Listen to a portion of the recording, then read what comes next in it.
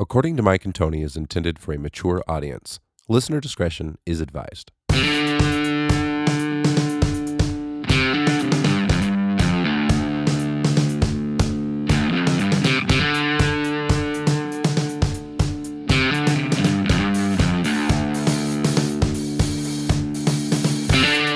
What's up, Pierce? Episode 119. We're back at it again. It's our third podcast in the new year. I think we're back on a roll. What do you say?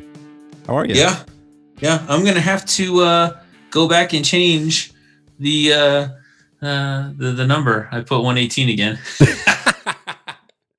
That's hilarious. No, that's right. Unless I'm wrong, maybe it is 118. Was it 117 last week? I'm so thrown off. No, I think we're on. I think this is 119. Somebody correct us if we don't even know which podcast we're on. We're a little out of practice, a little bit rusty. It's all good. Yeah. We got a guest today, dude. Long time no see. What's up, my friend? How are you, dude? Long time. Good, man. Trying to stay COVID free. How are you guys? Same, dude. Same. Trying to stay COVID free, indeed. Have you been? Are you in queue to get the vaccination or the vaccine? It's a little bit sore subject for me right now. No, I'm totally down to get the vaccination. I would like to get it, but I think we're supposedly in line, but I've heard no details. And I guess teachers are supposed to get it like mid-March or at the latest. I suppose. I think it's like into February to mid-March, something like that. But we're all going back in person next week. And I was actually in person this week because we had access testing, and I help with the access testing. So yeah. So I think it's going to be a day late and dollar short. It cracks me up because by the time we get the podcast, by the time we get the vaccination in mid-March, but I'll take it. And then it's like what, 4, 5, 6 weeks? How long are they saying before you get the second one? I'm not sure. 4 weeks. 4 weeks. Okay. Yep. So then I'm going to get it 4 weeks after that. And then they say it's like 4 to 5 weeks after that till you reach full immunity. So I should be super immune just in time to be off for the summer. It's beautiful. Beautiful system. Yeah. So no, I would like to get it. It'd make me feel a little safer. I'm not too. Is it mandatory? Is in person mandatory for everyone across the board in Colorado? Well, some weirdness. It's been weird. I was telling Mike it was kind of like a dangling carrot for a long time. They kept saying we were going to go back. They would say we were going back, and then like a couple days before we'd go back, numbers would be spiking or something, and then they say, actually, we're just going to write it out. And they did that, I think, 3 times. And then the last one, they said we're going to go for sure till the end of the year. And then the superintendent resigned, and we got an email like a week or 2 later and said we're all going back. After not right after she resigned. She said she was resigning. She was going to stop at the end of the year, and then right after she left, they put an interim person in there, and then they immediately announced that we were going back for sure in January after break. Not immediately after break. It's a phased-in process that they're doing. So us middle schools, us secondary, so middle school and high school, will start phasing in this next week on Tuesday. Wow. Mm-hmm. Yeah, super duper. Wow. So I can only imagine why the superintendent departed. I don't know. I have to be honest. I really don't know. I don't get into the politics of it at all. I don't follow much of that stuff. I've got my work cut out for me in the classroom. So I truly don't get into the details, but it is weird. The whole thing was weird how it happened, and all of a sudden we were all going back. And it was like not like before. Before they would always say it like with like a lot of caution, like they would say like we're gonna go back, but we're watching numbers and it may not happen. Just kind of hang tight. But as of now, the plan is to go back. This time they were like, we're going back. Period. And we're like, okay, all right. Yeah. Ron is commenting on here saying that Johnson & Johnson is coming out with the one shot. And that he says you get Pfizer or you die. Oh, shit. I think I don't know what I'm going to get, actually, because I really literally know nothing. Who's saying? I wonder who's saying that. That's interesting. Fran was saying that. Oh, okay. So the Pfizer when you die, huh? Well, why haven't a lot of people died already then? No. He said get the Pfizer one or you die. Oh, the other one's not good, he's saying. Well, the Pfizer one is the one that was showing that has that's good against both variants. Okay. of the current COVID and then the new strain that's showing up. Gotcha. And the Moderna one hasn't been proven to do the new variant yet. So Gotcha. That makes sense. Yeah, interesting. Say that again.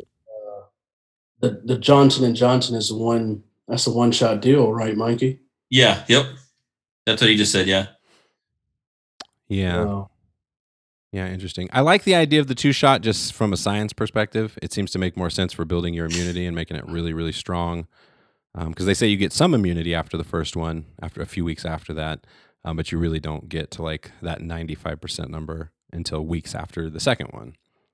So I was talking to Mikey the other day, and he said something to me that I had not clued in on. Moderna has never developed a vaccine. This is their oh first. snap! I didn't know that either, dude. Yeah. And they were the ones that got money too. From Operation Warp Speed. Okay, Yeah, I'm putting the Warp pieces Speed. of the puzzle together here. I'm gonna shoot for that Pfizer. Go try and get that one. No, I'm trying to play Me around. too, actually. That's hilarious. Yeah. What about you guys? You got a plan? You planning on getting it? I know some people are really, really adamant about not getting it that I've talked to. So let me ask you: do they smoke? Do they drink? Have they had Botox? Have they had infections? Do they eat at McDonald's? These are they living their lives completely sanctified? Yeah, because I don't expect this vaccine as being any different from going and having a Big Mac and a large fry and a fountain soda. Yeah. Yeah, no doubt. No, many of those things apply. So yeah, no, it's funny. I for sure am down with it. It's been through the scientific process. I think people are just getting a little jumpy because it was very fast, and we've never done something like this. But I look at it more like an amazing accomplishment. Like I can't believe we pulled it off in the amount of time that we did. When the pressure's on, that's how things get done a lot of times. Yeah. What about you, Pierce? I'm signed up. Pierce has never told me how he feels about it.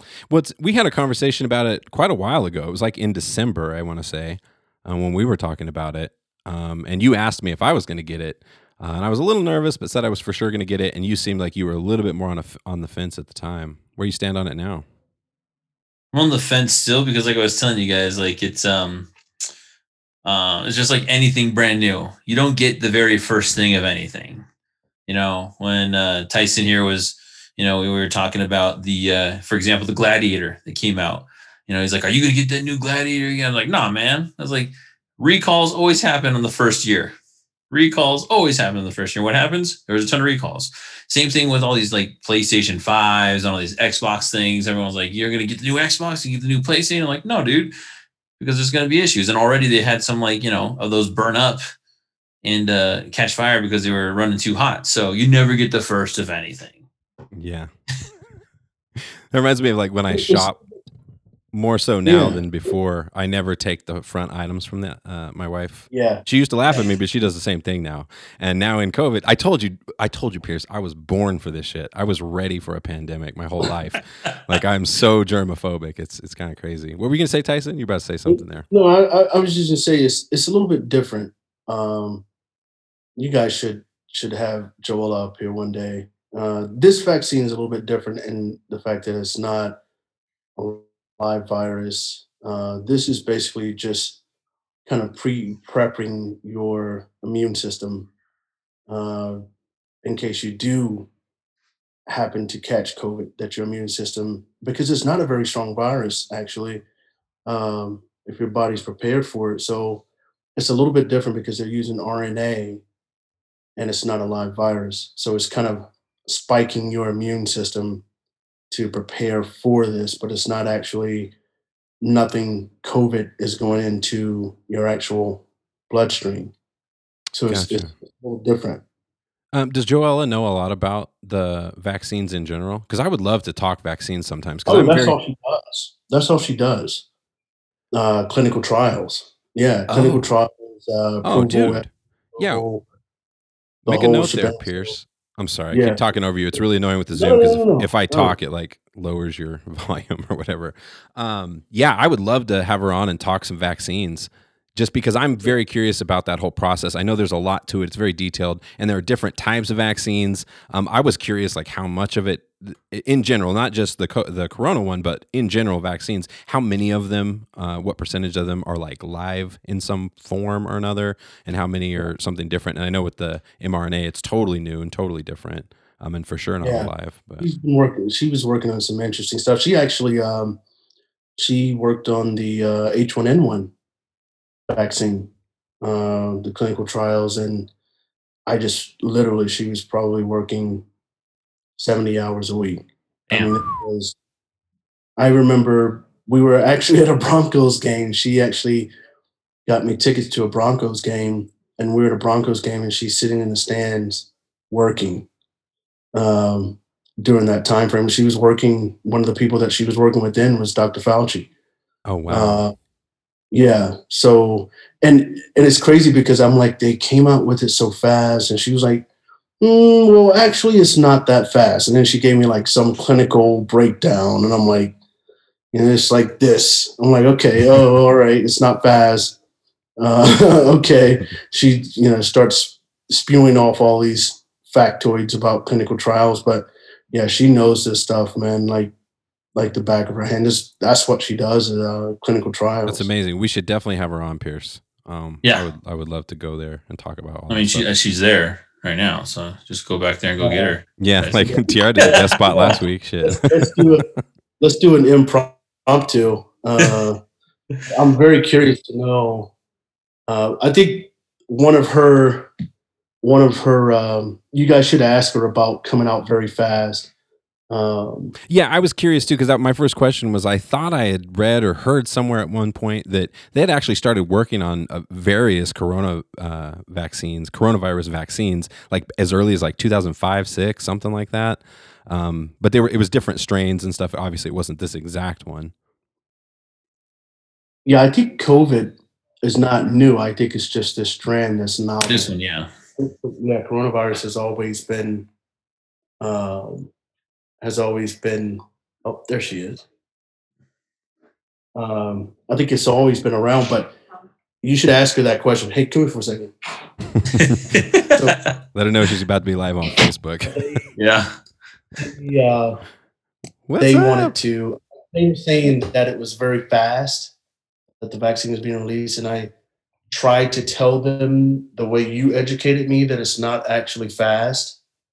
Well, it's just that normally what happens is that they wait for FDA approval to start mass producing. But in these cases, they started producing when they started doing the studies. And so it got it quicker because they basically got ahead of it and they already were producing for 6 months the drug they didn't know would get approved, but they were hoping it would, so that it took 6 months out. Normally they would wait until they got approval like in November and December, and then they would start mass producing and it would take 6 months. But instead they took a gamble and started mass producing it before they got approval so that it got rid of 6 months of a normal process. Oh, that's amazing. Okay. That's definitely very clear. I was telling them that this is not your typical vaccine in the sense that it's not a live virus, or they're not actually injecting you with coronavirus. Joe, I was saying that I would love to have you on like an entire episode sometime and just talk about that stuff because I'm so curious about vaccinations and like how they work in general. It seems like you'd be a good I don't know anything. Like I know some stuff, but I was on a vaccine trial for H1N1 back in 2009 where we did like post-approval study on people with asthma. So I kind of have some experience from that, but it's pretty fascinating. I don't know. But yeah, it does seem quick, but it's because it's a pandemic. And so they put everything behind it. They knew it was important. They were willing to lose money if it didn't work. They overlap the processes instead of keeping them linear. So that because normally people would not put that, they wouldn't want to risk that much money on a drug they don't know if it's going to get approved. And so they would wait until they officially had FDA approval, and then they would start the process and they would mass produce. But like knowing how important it was, I know in some cases the government subsidized that mass production for which one? It wouldn't have been Moderna. Yeah. So the government took that on, like that risk on. So it wasn't really risky for Moderna, but for the government to lose money. But I think it's just because of it being so important, they sped it up by overlapping parts of the process that would normally go A, B, C. They went A and then B and C were at the same time. So. Beautiful. Oh, that's well explained. Yeah. Or someone like not to be afraid. Oh, yeah, no, I wouldn't. Oh, I'm not. I'm not really. Type of vaccine. But it's not even, I mean, I don't know. I'm not afraid. The FDA has a process and it passed the process. 100%. No, I'm not afraid at all. Yeah. And what I've heard, I know a lot of people that have gotten it already. And basically the first one, they've said not really any effect. And then the second one, people have felt kind of sick for a day and then been fine. Right. So it sounds like typical vaccination stuff. Yeah. You know what Mo just said? What do you say? Mo just said that it's a hoax. You don't need no stinking shots. Interesting. That's not what he was saying about 12 minutes ago. So, oh, that's too funny. Oh, that's awesome. Thanks for clearing that up, Joe. That makes a lot of sense. Nice shirt, by the way. Love it. Thanks. I've got it in every color. They want to bring for an episode about this. Oh, okay. Because I don't know the ins and outs. Oh, I think the most interesting one that you were working on that actually intrigued me was the cockroach serum. Oh, yeah. You remember that one for asthma? Mm-hmm. Yeah. Like it was the Inner City Asthma Consortium, and they were doing studies on immunotherapy where you basically put something that you're allergic to, like under your tongue, and try to build up your immunity to it, because a lot of inner city kids have things like cockroaches and stuff in their homes, and they're really allergic to them if they have asthma or severe allergies. And so wait. So they're allergic to cockroaches? Yes. Oh, wow. Yeah. And it can like trigger asthma attacks and things like that. So it was studying basically trying to kind of like peanut allergies, like trying to expose them to small amounts of something to build up their immunity so that it wouldn't affect them in the same way. And it was like cockroaches, right? Like, yeah, it was like cockroach serum or something. I don't know how that's terrible. That sounds absolutely gross. I'm just fascinated by the fact that I was watching Pierce's face while you were talking about that over there. No, I'm fascinated by the fact that the cockroaches cause allergies. That's so crazy. I would have never guessed that. What a trip. So don't go outside, Tony, and just start like getting a whole bunch of field stuff because you're allergic to outside and putting it under your tongue. Don't do that. Yeah, don't try to study. No, I've learned a few times in my life. Like one time I told you I baled hay and found out I was severely allergic to it. And I worked like 10 hours out in the sun, baling hay all day. And then I was like, my face exploded. Like I was a disaster for like a week. It was Why awful. do you always have stories like like I think you need to write a book. I really do. I feel like I'm in a sitcom and I just don't know it. This is the Truman Show. This is in California? Yes, that was in Northern California. Yeah, that was in Humboldt, actually, Joe. That's so funny. I have funny story real quick.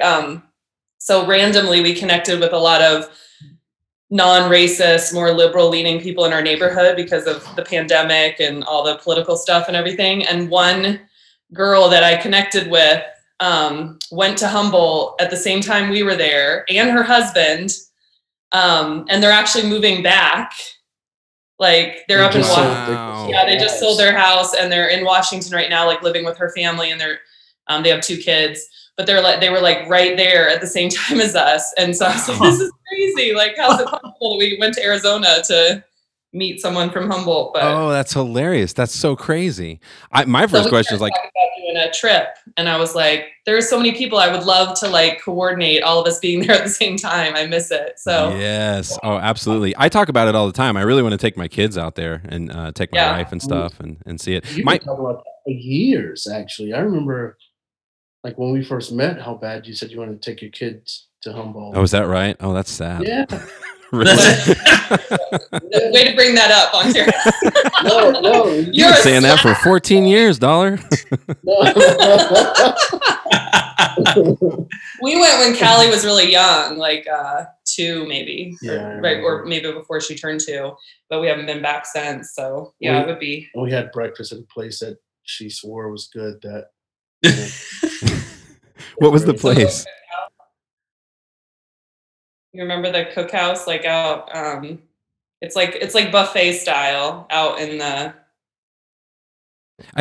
Thinking back on it though, I mean, I had like a work study job. I doubt I was not eating out. I was living off of beans and rice. What I'm curious about your friend, like what they're doing out there, because I've always would love the idea of moving out there, but it's just work. Like what would? She. I mean, the pandemic, like I think her husband lost his job, and then he was looking for a new job, and he got like a new business job, like teaching, I think business school or something like that. And it's remote. And so really, I think you're going to see that a lot more, is a lot of people can work remote now. Yep. And they have a lot more flexibility on choosing where they want to live because it doesn't matter. So you see that in Mike's backdrop? What is it? Look at that. Oh gosh. Barb. It's almost. I specifically moved over to, because I saw me. I was like this. I was like, wait a second. I'm sure you're going to come visit us then, and you guys are going to go see that disgustingness in person.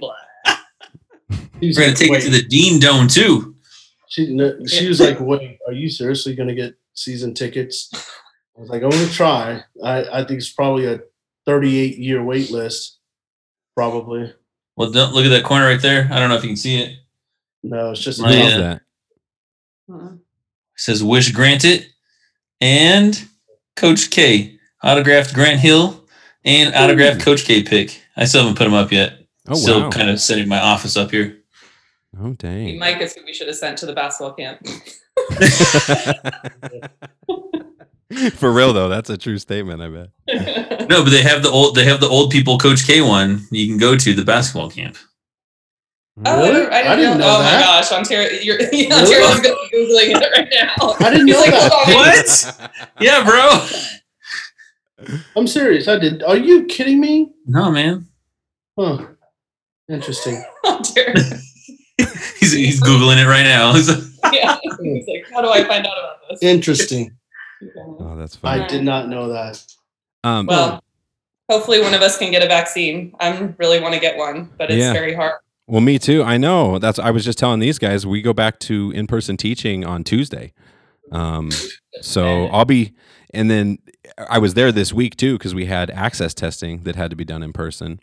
And so I've been around kids and everything, On priority list now, though, in Colorado to get it? Yeah, but they're saying at first it was sounding like it was going to be 3rd week in January, which was pretty cool because that's about when we're going back. But now they're saying it's like late February to mid-March. And I was joking with these guys because I'm like, by the time I get the first one, and then I wait, and then I get the second one, and then I wait till I reach full immunity, and then it's summer break. So it's like, it makes no sense. 0 sense. At least you're on the list. Like, we try. Did you tell him how we signed up? We signed up to volunteer. Yeah, we signed up to volunteer, and we're like 800 something on the list of like wait list. So what we're up against is people getting paid by their employer, Blue Cross Blue Shield, to volunteer. So we're battling to volunteer for no money, just a shot, and we're battling for these time slots against people that are getting paid by Blue Cross Blue Shield to quote unquote volunteer. So, I mean, it's just really just knocked us down the list. Damn, that sucks, dude. Like, how do you volunteer? How do you compete against someone that's getting paid? They're incentivized monetarily and they get the shot. And we just want the shot. It's just crazy. Yeah, no doubt. Yeah, that's a real bummer. It's been far from perfect too. It's just far as like distribution and everything goes. Like it's just depends on where you are, like locally. Oh yeah, did you hear that they said they were releasing the national stockpile and it was already gone? It's already gone. It's been gone. They said for 2 months. The last 2 months has been gone. Holy shit. Yeah. Shocking. Yeah. Yeah, so those people I know that are scared, they're definitely in the minority, I guess, because there's a lot of people getting that. Well, it's part of the reason why, like, he didn't say they were. Bye, guys. Bye. Later. Thanks, Joe. Part of the reason he said he was releasing it is because Joe Biden announced that's one of the first things that he was going to do. I'm going to do it first. Yeah. So then Trump announced that he was going to do it, and now they said, "What stockpile?" I just can't make this up. What you got on my stockpile, homie? What stockpile? What stockpile? I'm gonna do it first. And he's so out of touch with his own administration. They probably went to him and said, "Mr. President, there is no stockpile," and he had no earthly clue that there was no stockpile. Yeah, So, dude, Tyson, we have not talked in a very long time. I'm definitely curious to hear your thoughts. It's funny. We look back on all those old podcast episodes where you were telling us years ago, you know, people are going to come out of the woodwork. We're going to be surprised at how many people are going to support him, how much racism exists in our country that we just don't see on a day to day.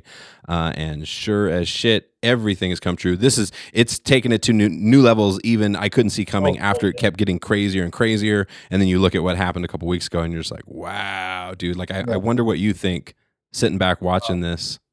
I think it's the last hurrah I actually think it's the last hurrah for racism.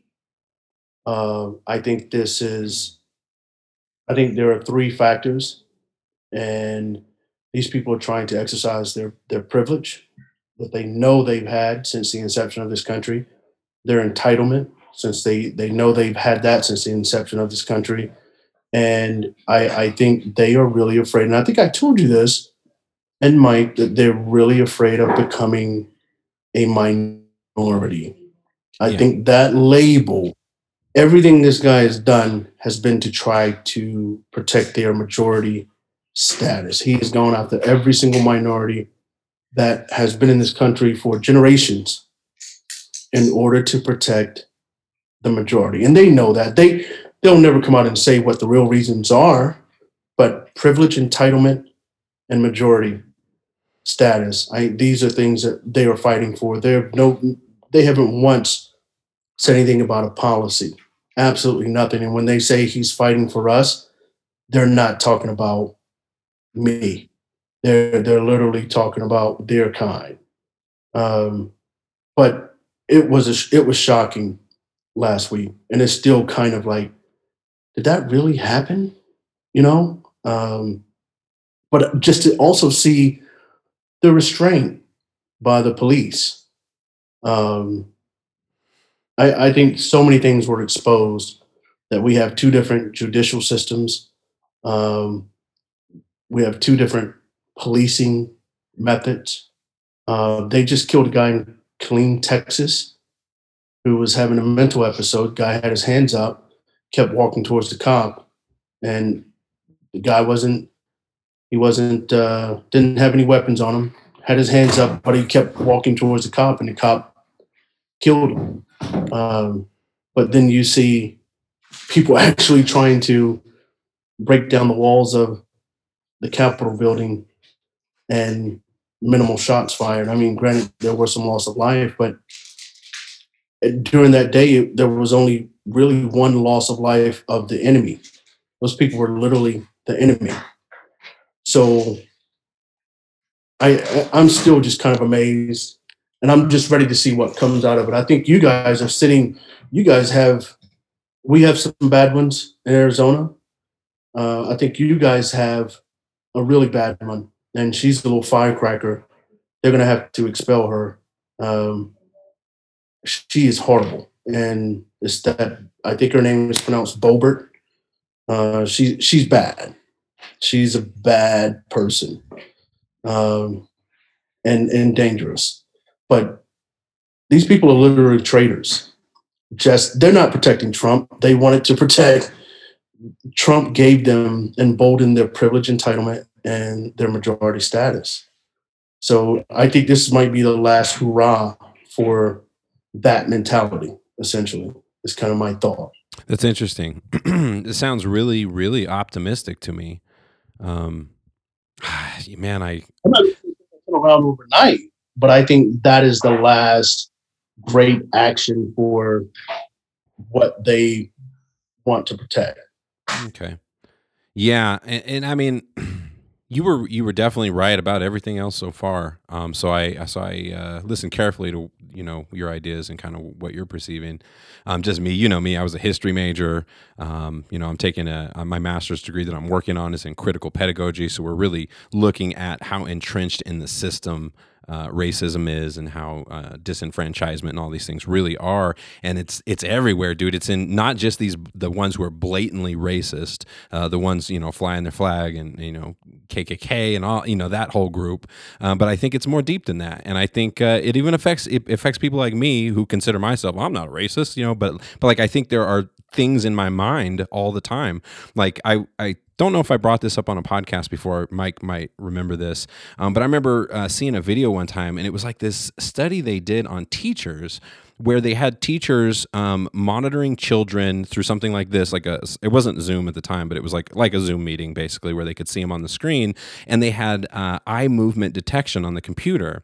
And they told them before, they warned them about like who the bad kids were, and they intentionally did it saying all the white kids, like not all the white kids, but like specific white kids, where they're like, keep an eye on this kid, he's trouble. Keep an eye on this kid, he's trouble. And they didn't say anything about the black children, but when they watched the teacher's eyes, they monitored like the frequency of correction from the teacher. They monitored the frequency of their eyes watching them just when things were kind of chill, and it was just so clear. Like the teachers were watching the black kids way more, they were correcting them way more, and you realize, and these weren't like, you know what I mean? These weren't the people marching on the Capitol.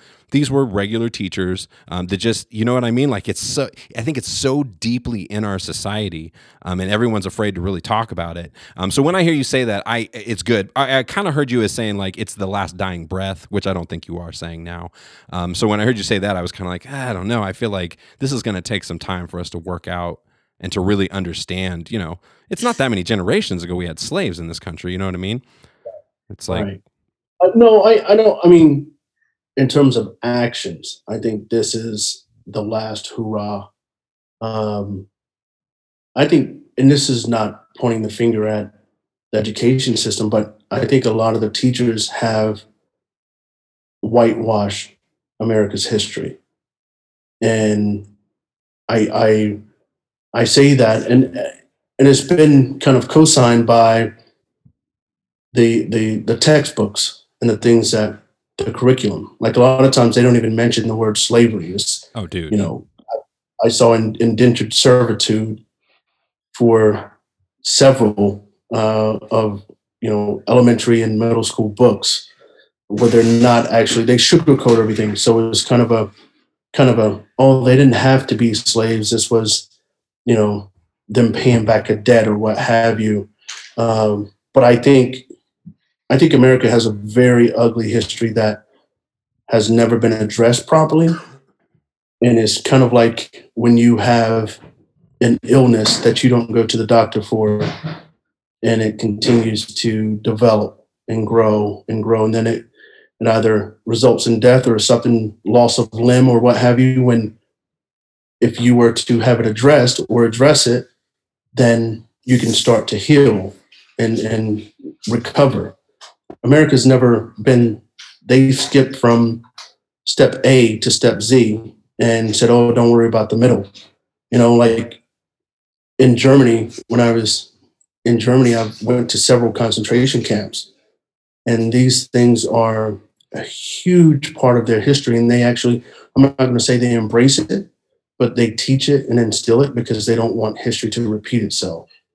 We have never done that. We've never taken that method in this country. Is they've taken slave quarters, instead of making them historical landmarks, they've turned them into shops in places like South Carolina. Turn them into retail, and I'm pretty sure they're owned by a majority white people who don't acknowledge the history of the buildings that they're profiting off of. So I think it's a matter of acknowledging. And I think, honestly, everyone that's standing for Trump, Biden benefits more. He benefits these people more, but they could care less because it's not about the policies. It's not about what he's able to do for them. is, can you protect my status in this country, or their perception of their status in this country? Yeah, that's interesting. So, So you're a fan of Biden, not a fan? Where do you stand on? You think he's? I don't know. I think he's trying. You know, when you look at who he has surrounded himself with, that's a heck of an effort. You know, I think he's actually putting his money where his mouth is. So I mean, it remains to be seen. I think he is what I actually, and I hate to say it, but I think had he ran against Trump 4 years ago, there would be no Trump today, because America is so embraced by male dominance. You know, if you have a candidate like him, I don't know. I like the fact that he's actually making an effort. He's not going to be perfect. President Obama was far from perfect, and they made it a mission on the night of his inauguration. They were having secret meetings, Mitch McConnell and all those guys, on how to stop him. At every turn, they wanted to stop him and basically delegitimize his presidency. So I think he's going to be great. I think he has a lot of answers. I think the country will turn a corner this year. I'm going to project this year. And I think a lot of people are going to crawl back into their racist holes. But I think that one of the things that's upsetting me is that they have to make examples out of some of these people. If they don't, it's going to repeat itself a lot sooner than what we know. Because we are seeing some of that, right? Well, so they have so far, they have almost 200 cases that they've opened up on the rioters, right? And I want to say like over a third of them have actually had charges put against them. So 200 people, like, 70 something, 80 of them have cases and charges against them, and they have a ton more. Like, if you look at the FBI's like website, there's like pages and pages that they've taken from still cameras, asking, do you know this person? Do you know this person? Do you know this person? Do you know this person? And, like every day they take pictures down because people are coming forward and saying, oh yeah, I know that person. And rat them out. Let me tell you what Black America thinks about these people that they've arrested. And I feel confident in speaking. I can't say this without solid proof, but I feel confident in saying that they feel these people are going to receive a slap on the wrist. They're going to receive, it's the sob story of my client has no priors. My client's an outstanding citizen. They're going to blame. The blame game is you already see that happening on Donald Trump. He told me to go there. He wanted us there. He told us to go to the Capitol. They're going to point the finger. Another thing that's going to come back to bite people, or to help those, but it's going to be a slap in our face, is how many judges he appointed. He appointed a lot of judges. And these people are the exact people that are going to be overseeing these cases. And prime example, you look at that rapist at Stanford, and the judge said he didn't want to ruin that kid's life over rape, essentially. So I think what you're going to see is it's going to be a lot of disappointing sentencing. I think a lot of probation. Like I saw one of the guys that took out the lectern, Nancy Pelosi's lectern. He's looking at the camera smiling as he's carrying out her lectern. He was arrested and he was released on bail because he was a stay-at-home father and he needed to be there to take his kids to school. And literally, this is what they said: shop at the groceries, go to the grocery store and shop for his family and cook dinner. Where were his kids that day? And does the dude live in Washington, D.C.? Right. He lives in Florida. And he got bail. He's out. He's got to be out to take care of his kids, but he could go to the Capitol. Yes. Wow. Yes, because he was a stay-at-home dad. He needed to get out. He needed to be out. So we're already starting to see some of that privilege, and I think it's going to be unfortunately, I think it's going to be more disappointing because there's going to be a lot of probation sentences handed out because judges don't want to ruin these good people, these good people's lives. That's interesting. Yeah, I mean, Well, did you see a few of them, like before they even were able to get home, were put on the no-fly, and so like there's like that one dude, he's like flipping out at the airport, and he's like, "They called me a terrorist," and he's crying. He's like, "It's ruined my life," and it's like, well, what'd you expect, bro? Like, you guys marched into a federal, like, what did you expect, guys? Like, what? Yeah. But we're white. We're white, though. Yeah, exactly. And you know what? The reason, like, they're trying to compare it to Black Lives Matter, which is a slap in everyone's face if you really think about it, because there isn't a single Black person that's walking the United States or would ever imagine, let's go storm the Capitol. The thought wouldn't even cross our minds.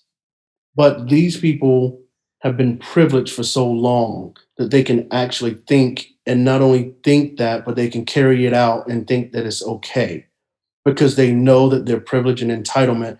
Likely, a lot of these people think that Trump is going to pardon them. That's what a lot of them are believing, and that's their privilege and entitlement. The judge is going to be lenient. But sorry, Mike. Did you see the one dude with the buffalo horns and the skin, the shaman? He asked for the Arizona dude. He asked for his attorneys are asking for Trump to pardon him. Yes. And the other thing too is like he's in jail now. Like he didn't post any bail or anything. He's still in jail. And like he's asking his lawyers and everything were asking for organic food, because if he doesn't eat organic food, then he's going to get sick to his stomach and possibly die if he has to eat the prison food. And so they're trying to get him organic food into the prison. They granted it. Yeah. They granted it. Shamad. Tony, you may know about this. Shaman. Well, no, they just call him shaman. He's a shaman. That's what they say. So he has to have, his mother said he will physically get sick. So he has to have organic food. He does yoga. And he's just a great, outstanding human being. They actually granted him having organic food. Now, you imagine the lesser in the prison system. Now, if you're going to grant organic food for one, you should grant it for all. This guy is literally receiving organic food in prison. Surprised he's going to get beat up soon. Yes, but to even grant that, and you're giving these other prisoners literally slop. Again, that privilege is following him. It's with him behind jail bars. It's crazy. And then watch him only get probation. He's facing up to 25 years.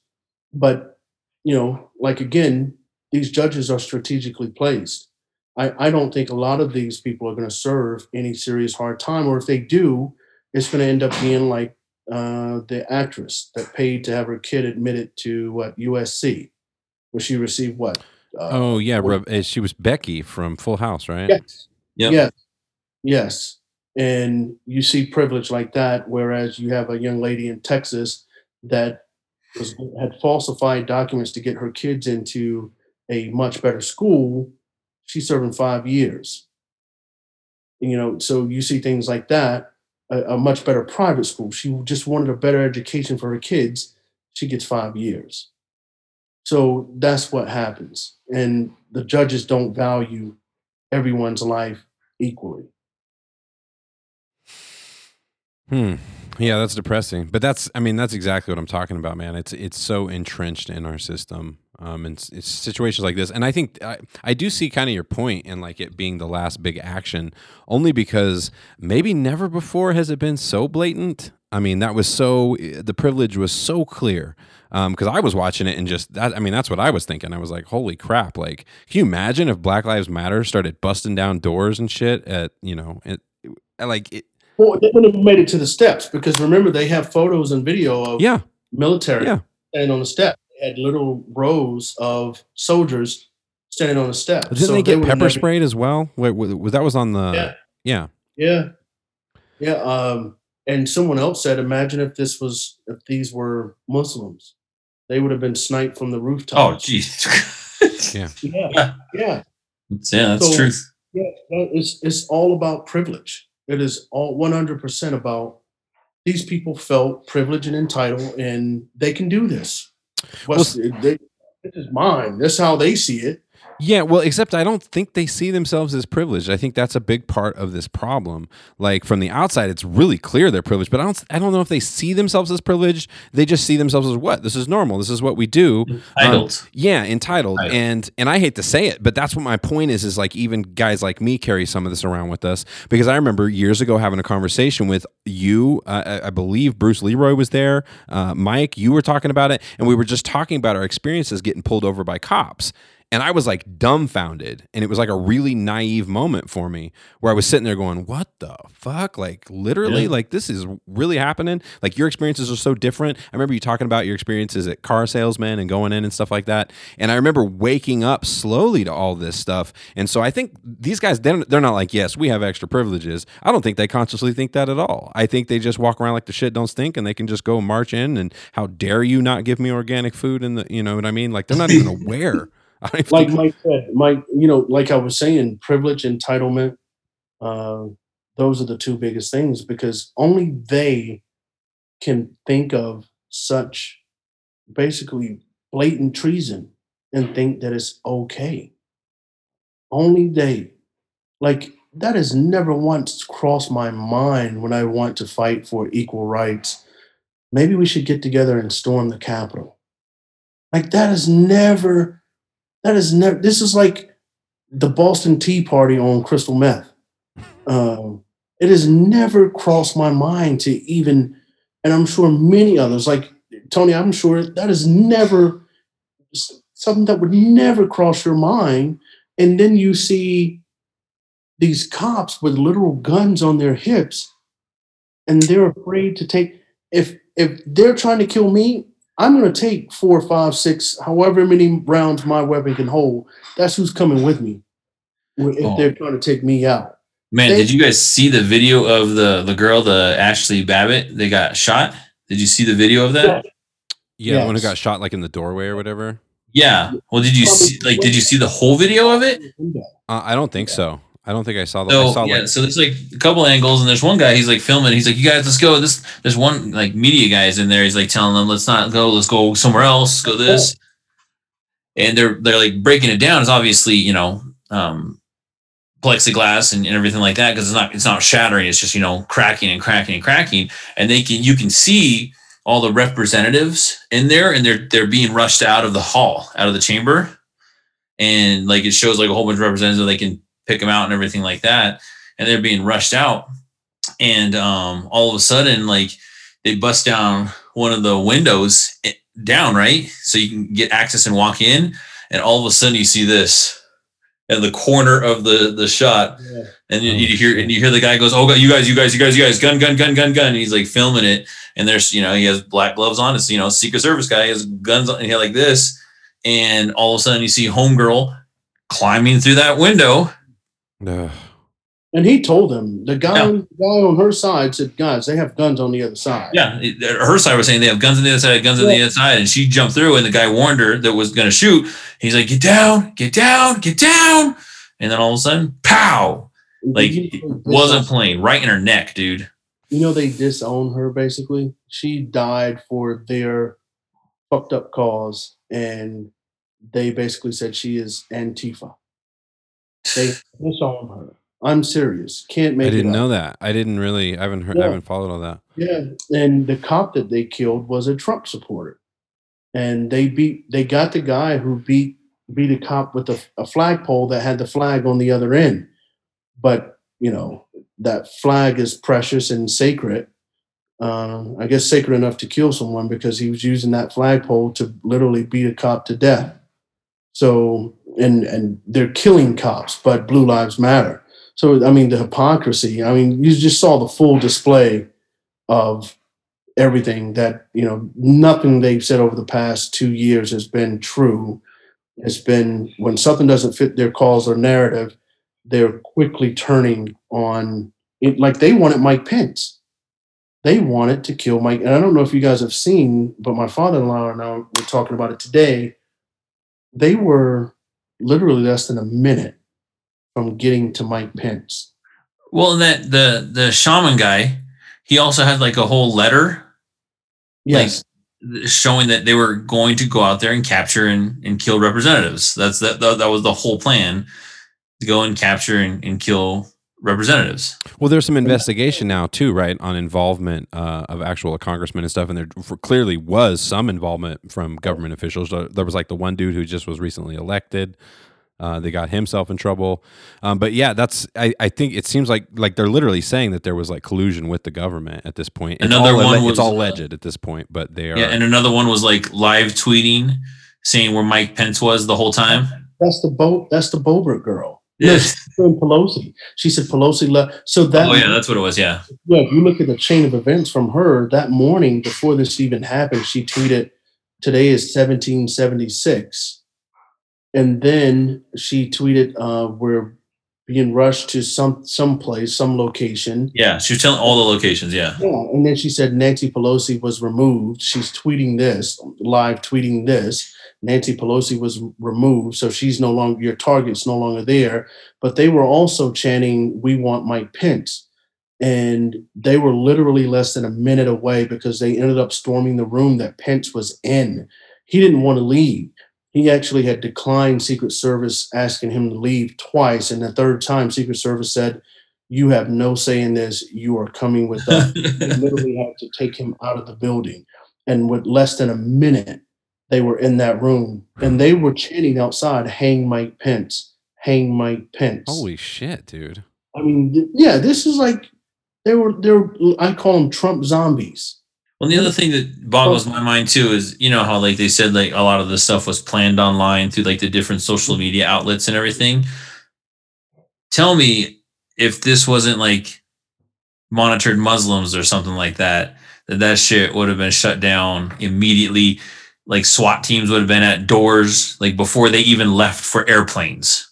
You know what I'm saying? Like, it really goes back to privilege and entitlement, because the mayor requested 5 different times to have National Guard there, and she was declined by the Pentagon to have the Pentagon days before.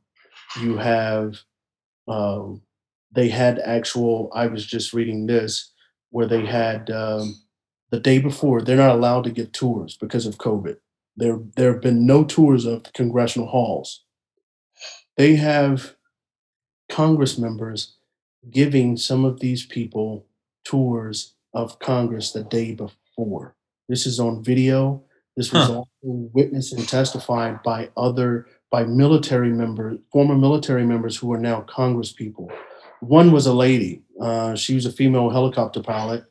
She said, everyone found it weird. Like, why are these people being shown around? This was November. This was the 5th, January 5th. Why are these people being shown around and escorted around? And they actually called it out to Capitol Hill, to Congress police, to Sergeant at Arms.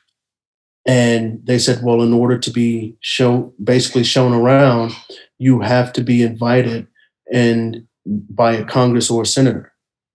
So they're literally giving these people and so now they're saying these people had received reconnaissance tours the day before, and they have this on video. Like, it is just, but I will tell you, if these people aren't made examples out of, it is going to happen again and sooner, because no one is being held. No one would have been held accountable to make people say, oh no, that's not going to be me. I'm not going to go do 50 years for a losing battle, for a losing cause. And that's what it is. I've never seen somebody fight a loss so hard in my life. Never. That reminds me of Chappelle rants, and he's like, ask any old black man. He's like, they'll tell you how many years you get. He's like, oh, don't do that. That's 25 years. It's crazy, man. Like, people think in that sense first and foremost, but they don't think in that sense. But I think a lot of them think too that Trump was going to pardon them, and Trump wouldn't piss on these people if their asses were on fire. And they're so so gullible, and he's still sending out emails asking for money. Like it, and he knows the well is drying up, so he has no use for these people. He doesn't even want to be president. I heard he's going to Mar-a-Lago. He's done. Oh yeah. No, he's not staying. He's having a send-off rally at the airport. Yeah. The send-off rally at the airport. He's not even like doing the traditional inauguration, then leaving in the helicopter deal. This is the first time ever that an outgoing president has ever declined going to the inauguration.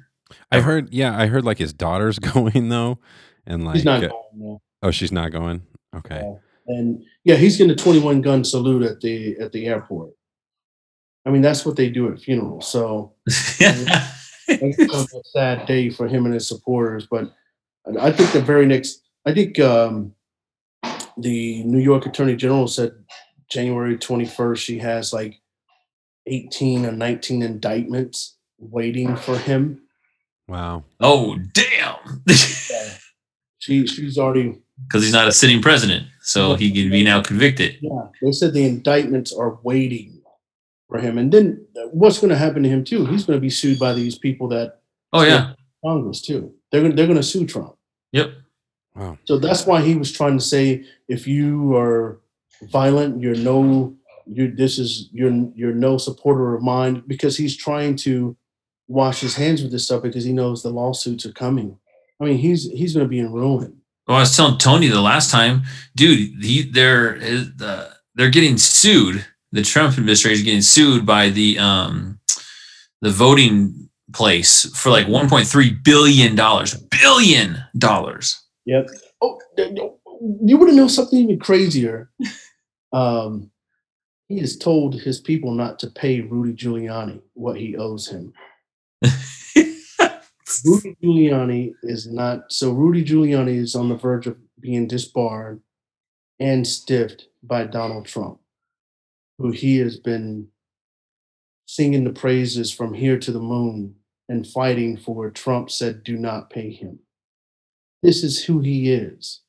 He's a dysfunctional individual, dude. Like for reals. I had seen a fellow teacher posted not too long ago, they were like legit serious. The dude should be on suicide watch. Can you imagine? But like, who knows? Like, I don't even understand how his brain works, to be honest. Well, there's going to be like Tyson was just saying, there is so many like litigations waiting. There's so many, charges and everything that are sitting in like, not just like New York, but they're, other states too, dude. They're all coming out. And as soon as, the 21st comes, they're letting them go. And storming Congress ruined any attempts of a federal pardon for him. They said if he pardons himself, he is really up shit's creek without a doubt. That he's done. His own attorneys have told him that you're done. If you can't even do that now, don't even think about doing it. So in the Mike Pence, I don't understand. These people are still following their leader. It's insane, man. It's sad. But if they don't address it and actually make examples out of these people, including congressmen and law enforcement and military soldiers that were there, then it's going to happen again. It's going to be worse. It is, because that's just going to reinforce or reiterate to them they do indeed have privilege and entitlement in this country that they can exercise whenever they feel like it, even if it means breaking the law. Yeah, I feel nervous about 2024 already.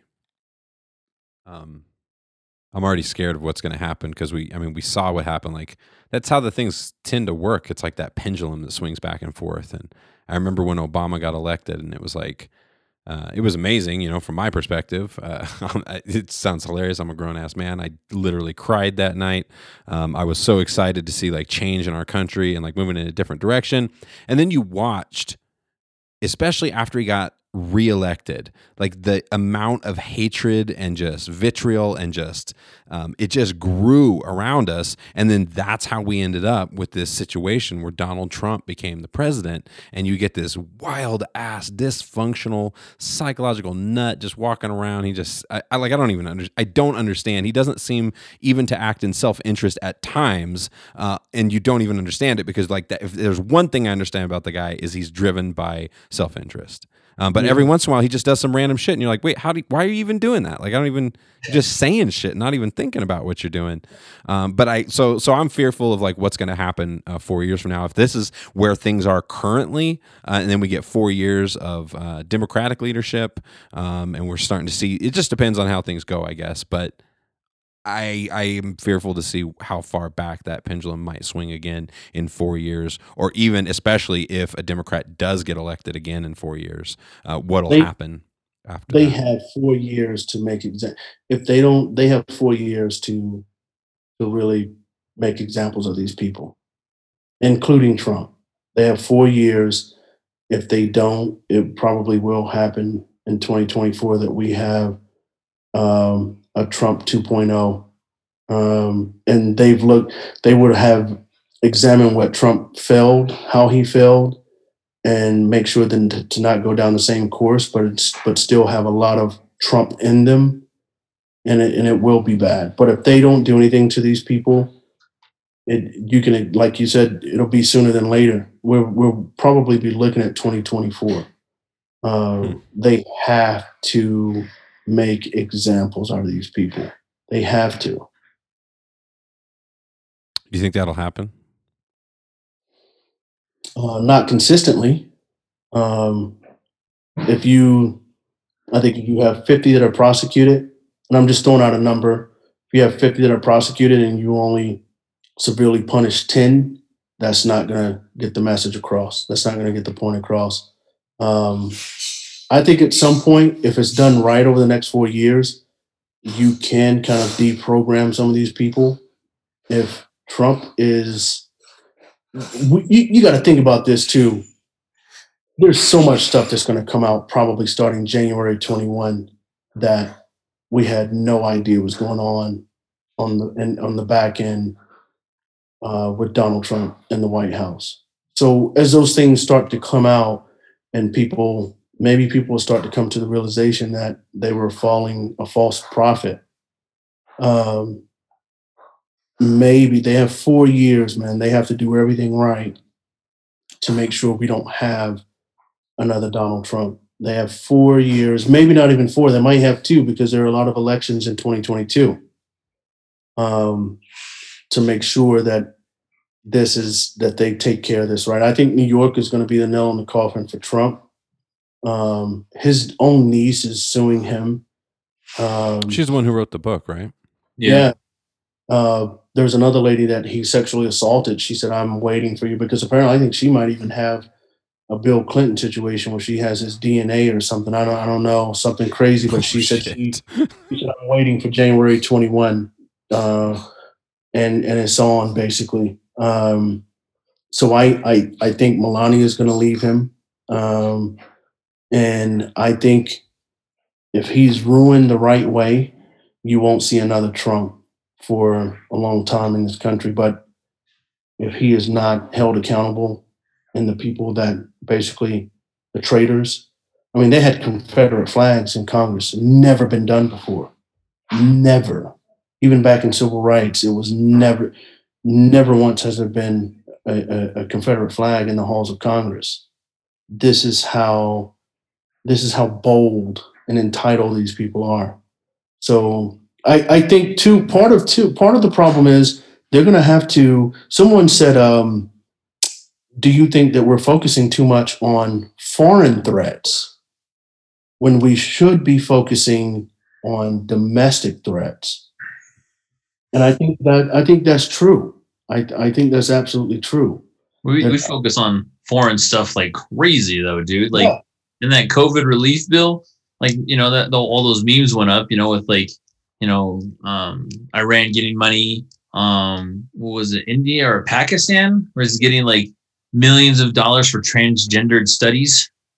Like Like, why are we funding their transgendered studies? I looked into a lot of the funding, and after I saw a congresswoman, she said a lot of people are seeing it just as a dollar sign, but if you look deeper into it, a lot of that money is going to fund embassies.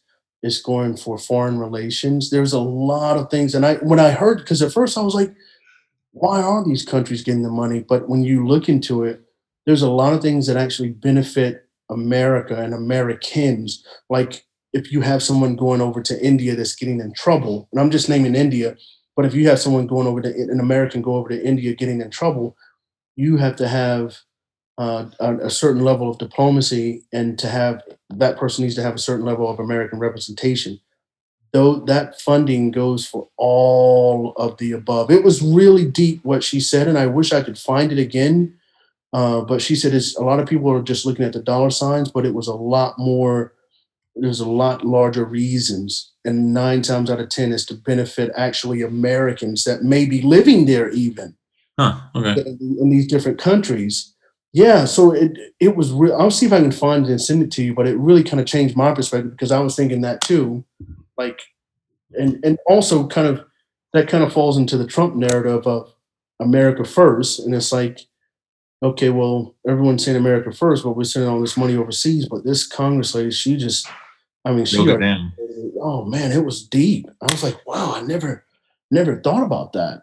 All I care about is let me get this 10K, the minimum of student loans. I don't think that's enough, man. I really don't. It's a start. I will take a start. But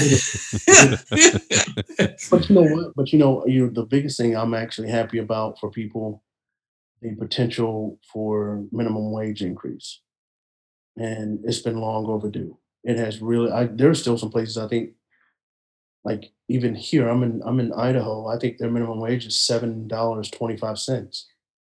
Yes. What? I'm not making this up, bro. $7.25. I literally remember making $7.25, and that was when I was 16. Yeah. Right. Yes. Exactly.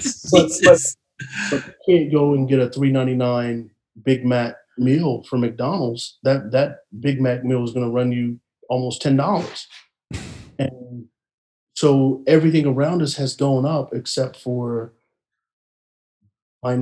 wages. Like $7. There are a ton. There are actually quite a few states that are still 7.25. Yeah. $7.25 an hour, but everything just to live and breathe has gone up around them. And these people don't deserve that. I don't like everyone isn't privy to a top-notch Division I education. And even some of those people can't find jobs that to make the income to keep themselves afloat. So you can't say, oh, that's the choices that they make. That's bullshit. That is just a cop out for people to turn the other cheek and look the other way. I'm really hopeful that this gets through where it is $15 an hour, because it is time to bring wages into the 21st century. Look at that. That is legit. Damn, bro. Oh my God. Yeah, I'm kind of curious, Pierce. You should look up a couple. What is it in Colorado now? Do you know? It's $12. Okay, it's 12. What is it in California, I wonder? Because it was like same as you. I remember making $7.25, and I was probably like 16, something like that. Yeah. 12. California's 12 as well. Now pull up North Carolina.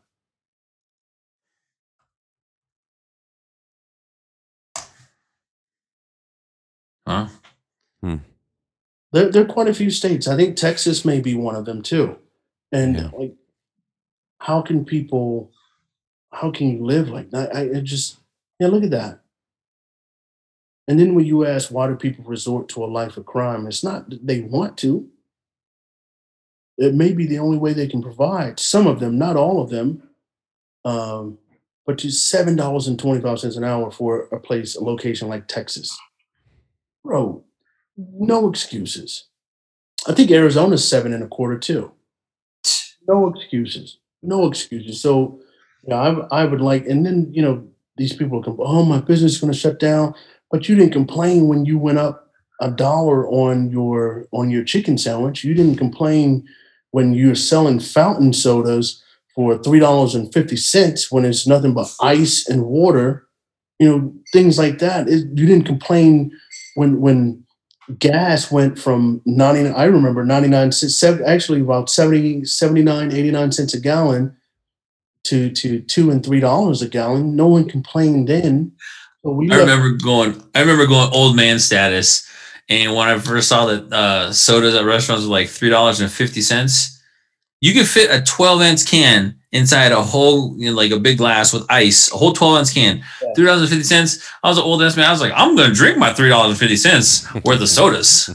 Now, I will say this: if you eat at Chick-fil-A, you got some money.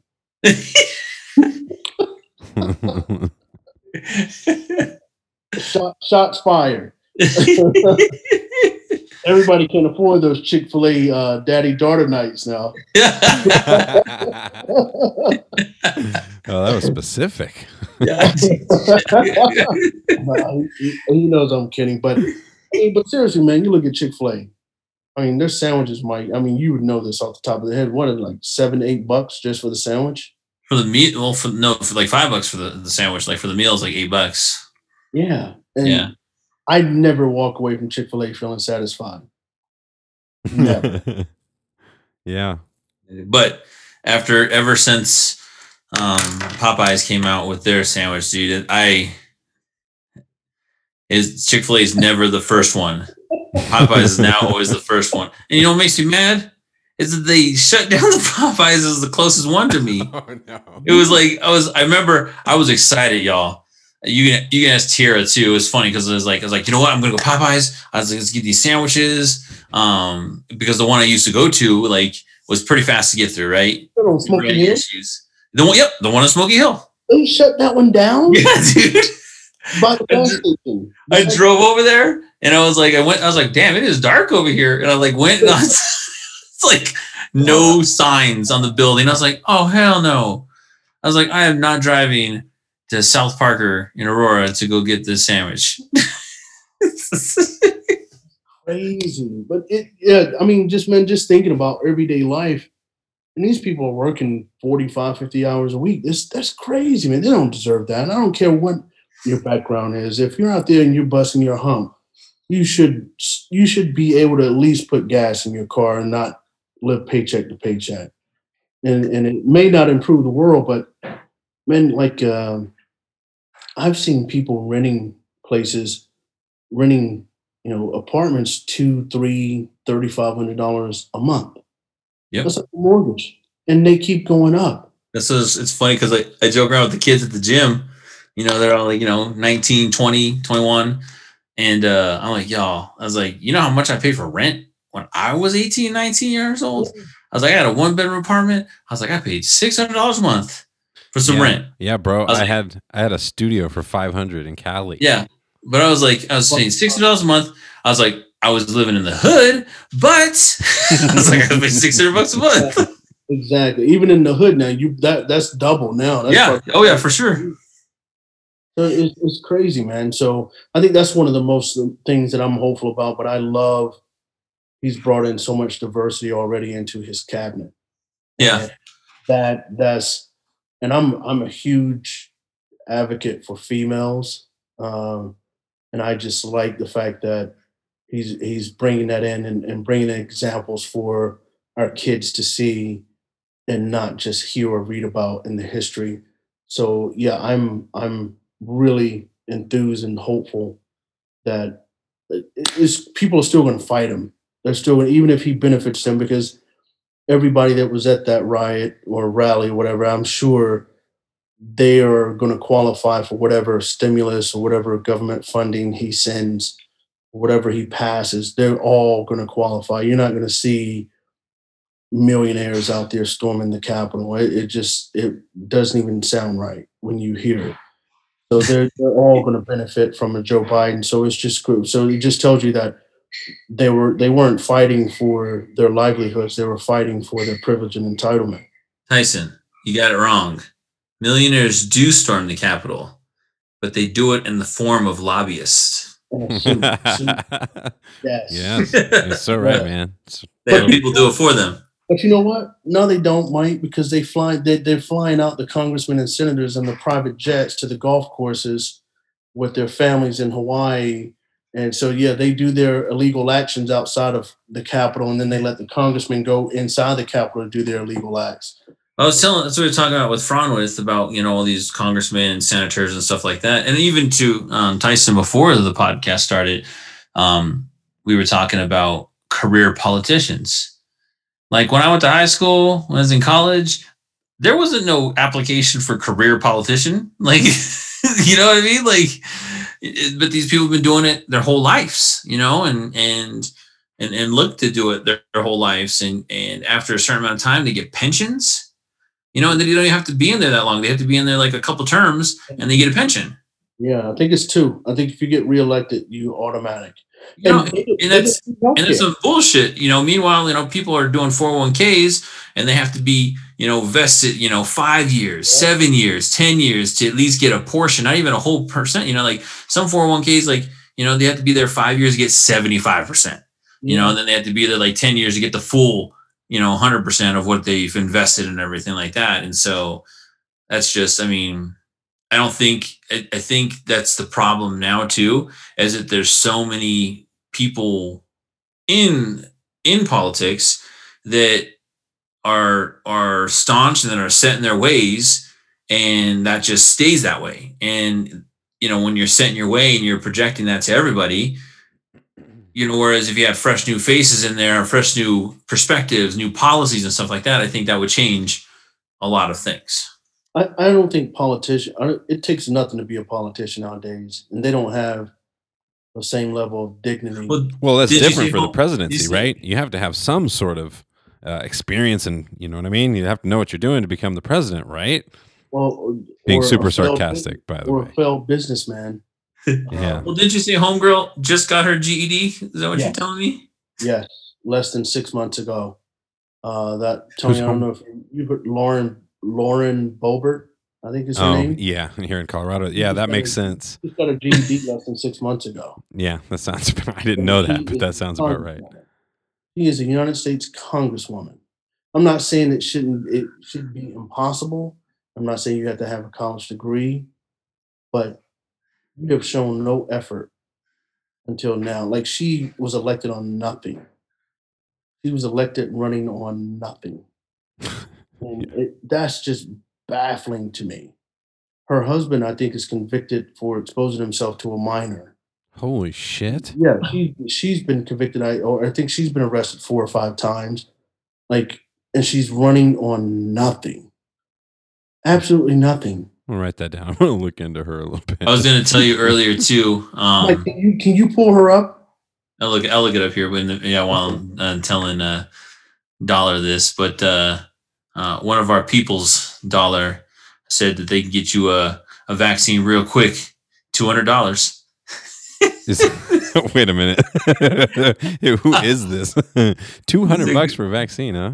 Because the wifey is a nurse. And so they said that they can get you the vaccine real quick if you want, $200. Get it on you Monday.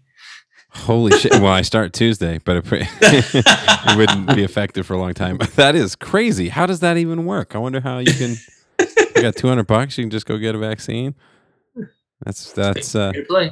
Huh. Well, I appreciate the offer. Good looking out. Because I definitely want to get a vaccine. So go ahead and send a DM there and we'll touch base. Yeah, no, that's crazy. What's funny about the vaccination stuff is I saw this this news story about DPS students, Denver Public School students, where I work, were actually getting together and they had signed a petition demanding that teachers get vaccinated before they go back to in-person learning. Dude, since I became a teacher, I have never been more blown away by our youth. And it kind of reminds me of what you're saying, Mike. Like, you got to get new ideas in there. You got to get new people, and these new approaches, because these young people, man, they get it, dude. Like, seeing that, I was shocked. I was like, these are high school kids that have the common sense to be like, yo, look, we're going to put teachers back in buildings. We got to get vaccinations, even for their own safety. Because the students have an option. You can opt for online. So, by the way, if you're curious what the structure is going to look like for us, it's actually hybrid. We're not going back 100%. So for us teachers, I'll teach 4 days a week. Monday, Tuesdays, Thursdays, Fridays. On Wednesdays, they do like a deep cleaning of the building, and everybody studies remotely or does schoolwork remotely. And it's probably different from school to school somewhat, but we basically have divided into two cohorts for the in-person students because I think it's about half our student population or so is all going to be virtual. So on any given day in my classroom, I think the maximum I'm going to have is like 7 or 8 students in person, and then I'll have anywhere from 12 to 20 students online at the same time. So it's going to be really weird. That's going to be the hardest part, is teaching like both at the same time. But I am thankful for the fact that so many students decided to go virtual so that we're not like forced into these super crowded classrooms. Because you saw, Pierce, I sent you pictures of my classroom. I think it was today. Yeah, that's what I was going to say. It was like all those sneeze guards you got everywhere. Yeah, they have they gave us barriers to put around each desk and stuff. And then we had to create seating charts. And so if you have a low enough number in your classes, then, you can put spaces between the students and everything. But for schools, for our schools, it's only a 3-foot requirement for students, as opposed to the 6-foot, just because 3 foot's literally not feasible. Can I put this out there real quick since you brought up the kids? Sure. Moderna, and I think Pfizer. Moderna, I know Moderna has a clinical trial that they're looking for 3,000 kids between the ages of 12 to 17 for COVID-19 vaccine trials. So hopefully we'll be seeing something soon, but they need 3,000 kids, ages 12 to 17 for the Moderna trial. And I think it's kind of the same concept, but it's just a more watered down dose, if you will, for the clinical trial. So, that's something that could possibly help the kids as well. Is that they are conducting the clinical trial for kids 12 to 17. Right, because kids won't be getting this at all right now, right? Yeah. Initially, they have to run those trials. Yeah. Yeah, interesting. So how do you feel about going back in person? Like, truthfully, like you kind of boots on the ground. How do you feel about that? I don't think it's wise. I think I feel like we should wait it out. Like, I feel like we're so close with the vaccinations coming through, at getting this thing under control. Not to mention, what's been so hard for teachers is the flipping back and forth shit. Like, because teaching online and teaching in person are two very different things. And now we're gonna see how it goes, just trying to do both at the same time. And I feel like I've told Mike this, I'm optimistic. I feel like we're going to be fairly normal by summer. And I think by next school year, we'll be going back in person and things will be more or less normal. We may still be taking some precautions and stuff.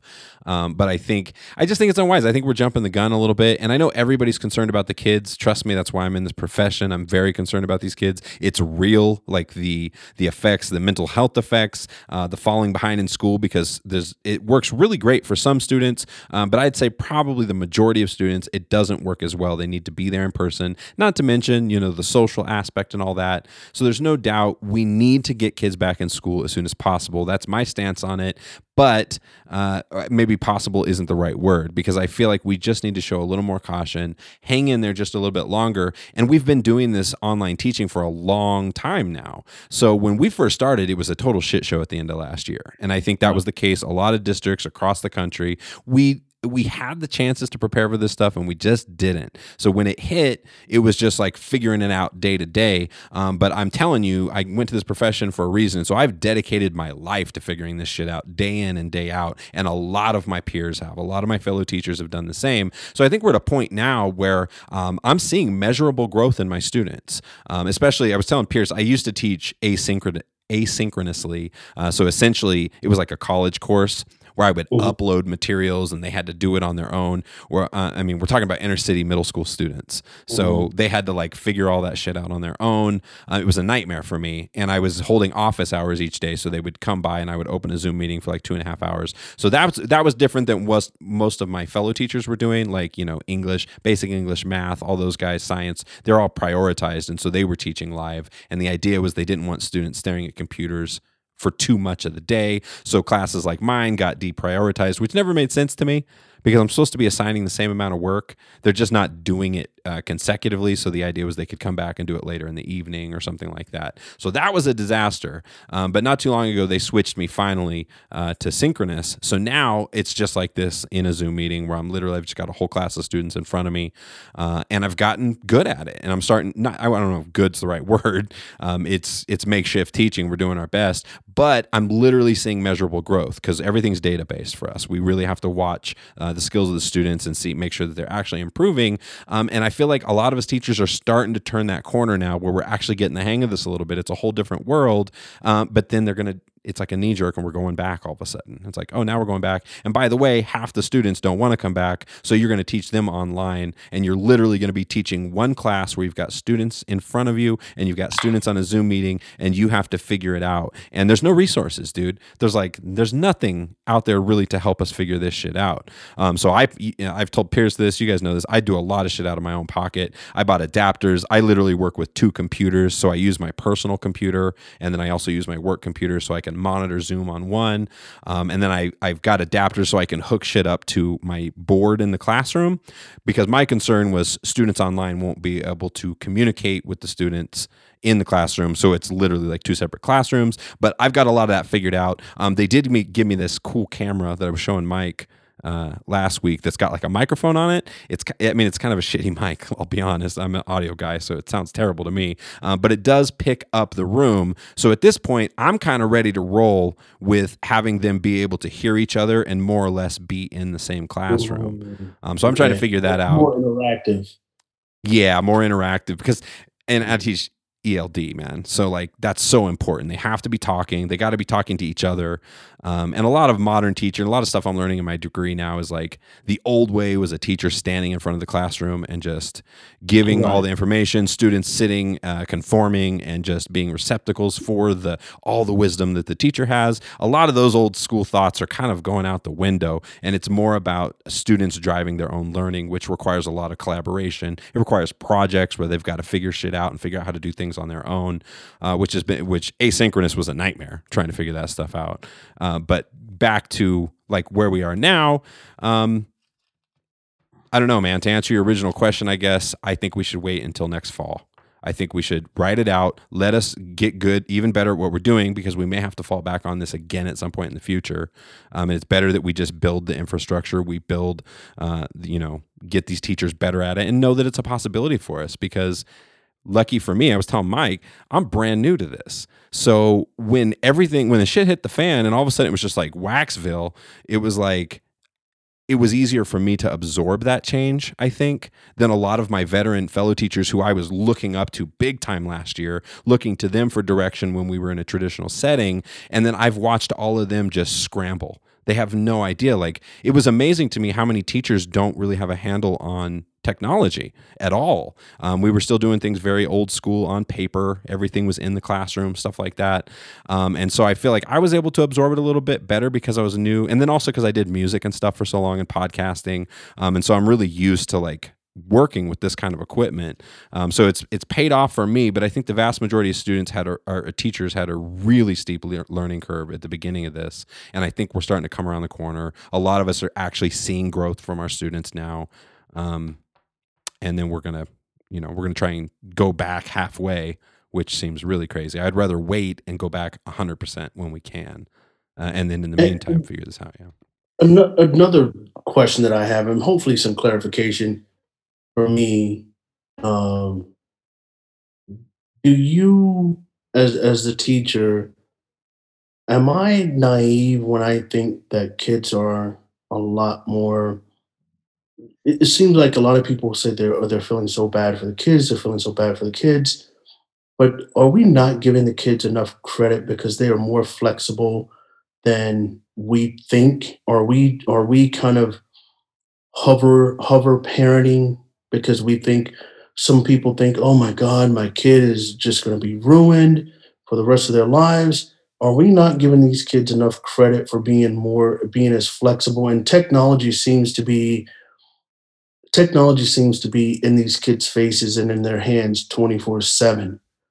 Was it as hard of a transition as some people are making it out to be for the kids, or was it more difficult for the adults? So therefore, if we think this is more difficult for me, so it has to be more difficult for the kids. I would think that it may be actually easier than what we are assuming for the kids, because technology is really kind of their day-to-day lives. Like even when they're not in the classrooms, even when they're in the classrooms, their source of communication is a text message or a Snapchat or an Instagram. So it's technology. My whole point is technology. Even when they're having someone that they communicate with sit right beside them. So are we not giving kids enough credit for being more as for not being as rigid as we think? And or do you think some people are using this as an excuse to be pissed? And I say that because I see posts and see things like people say, "Oh, my kid got missed their last senior volleyball game, and I'm just feel so bad for her or him." And it's like, would you feel bad? Would you feel worse if they were laying in the hospital, or you were laying in the hospital because your kid gave this to you? Like, do you think the kids are not? Do you think the kids are more flexible than what we're giving them credit for? Look Yeah. at it. I think kids are really flexible. I've seen that. The things they bounce back from is pretty remarkable. As far as the technology stuff goes, what I have seen is, because you're absolutely right, these kids are on technology all the time. They're on Snapchat. They're playing video games. I mean, they're communicating with their friends, like you said, that are sitting right next to them. They send a text rather than saying something to them. And we all were kind of complaining about that stuff before. That being said, I noticed that it does not translate always into the academic world. So I found a lot of my students that were on their phones all the time. They're on technology, TikTok, and all this stuff.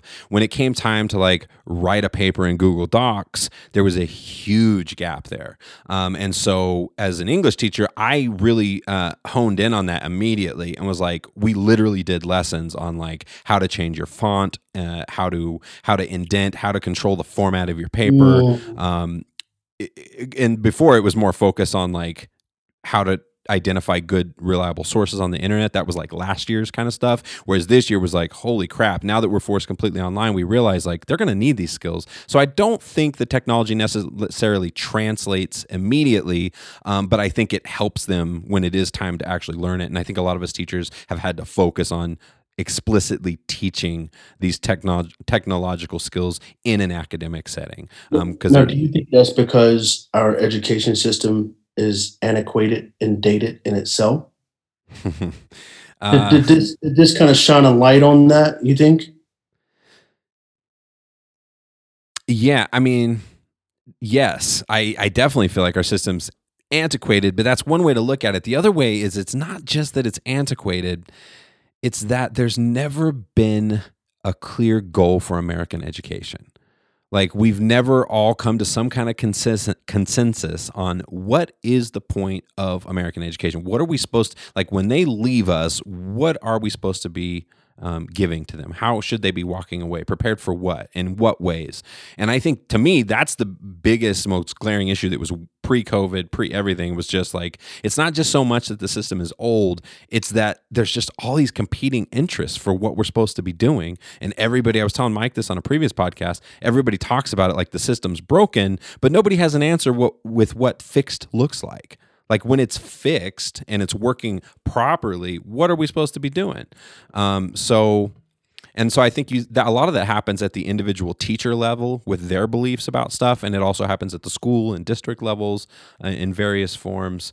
But yeah, I mean, somewhat it's definitely antiquated in a lot of ways. And I saw that more with my fellow teachers as we started, teachers that are master teachers, bro, like people that I'm just in awe of, like their ability to work with and teach children blew my mind. And then when this hit, I was sort of like, it was jaw dropping how everybody was just struggling to figure out how to conduct a class online or how to use, all the different technology stuff. And there's a lot of it nowadays. We've got all kinds of little tools that we can use that have been around, and a lot of, I think in that way, I think a lot of teachers have ignored it because the other ways work. They've always worked before, and for the first time, they're not working.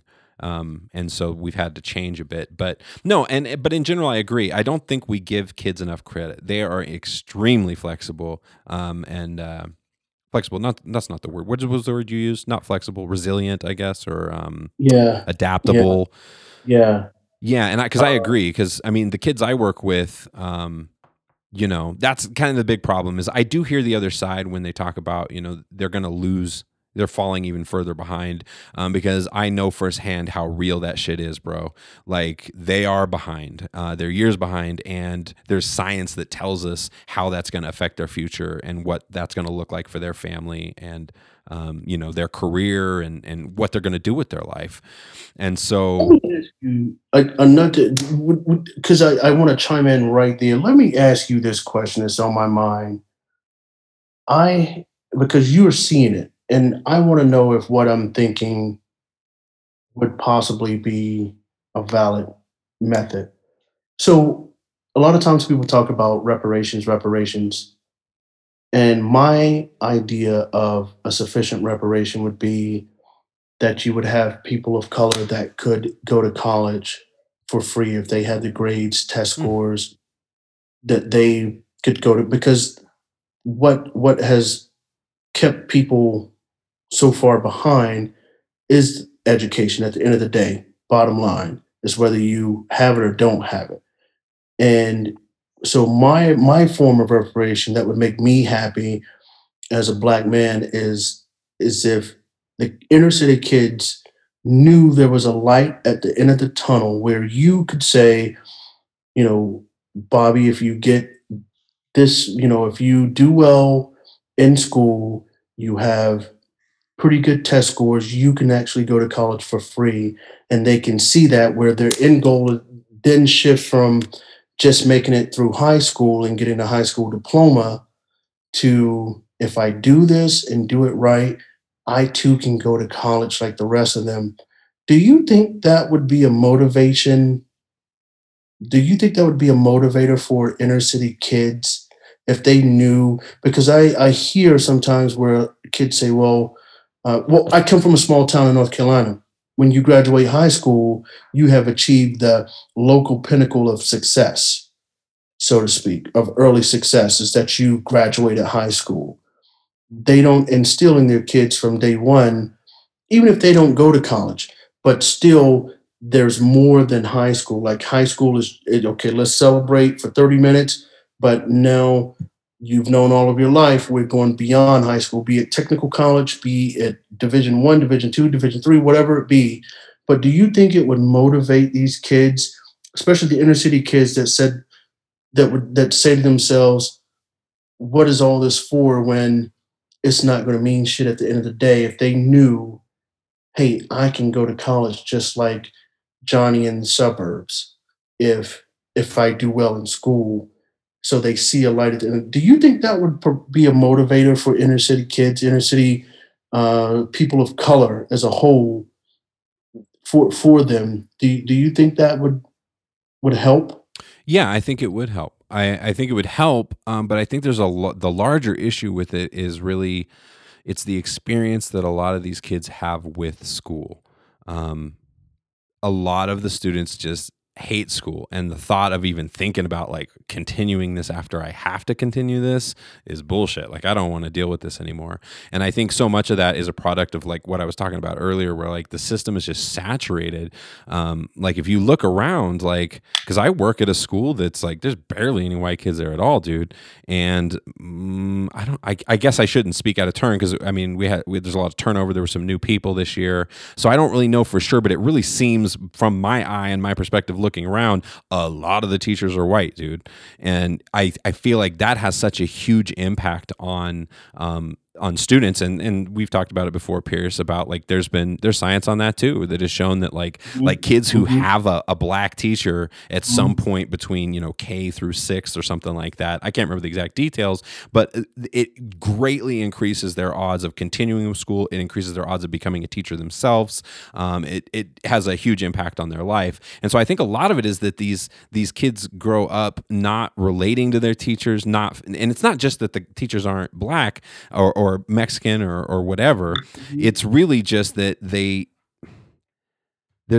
I don't know. I feel like the overwhelming majority of students have a really shitty experience in school, particularly that are in neighborhoods like where I teach or in Title I schools and stuff like that. And so I think they don't even want to have any part of it. So I think it would help, because I think there is for sure that happening as well, where it's like, what's the point, bro? Like, I ain't going to college. We don't, how are we going to get money, et cetera.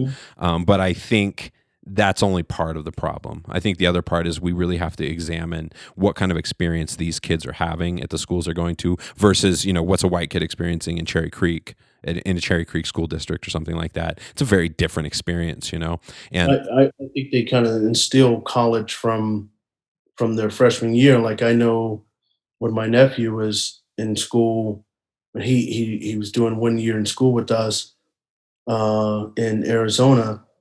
And I think he went on, they had, mandatory college day.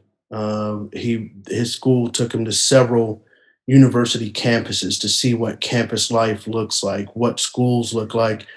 And he said that never happened coming from small town North Carolina. Like, the only school you see is a technical community college, which is fine, but you never got to walk a campus and see someone that looks like you and say, "Oh, maybe I can do this," and or be given the keys to kind of drive yourself in that direction. So I was just wondering if I feel like money is not going to help in terms of, and a lot of people are against me in that sense, but I feel like money doesn't. When they talk of reparations, money won't help. I think only thing that will help is education. I love that, dude. I think, so many gaps. The only thing that will help is the education gap be closed. Do you, I know you teach at a school where you're probably not going to hear it as much as maybe, a school out in Parker or Cherry Creek or whatever, but do you think there are teachers that walk in on a daily basis that would say there's no hope for this child, and you can literally see it, that this teacher is kind of giving up and not doing they're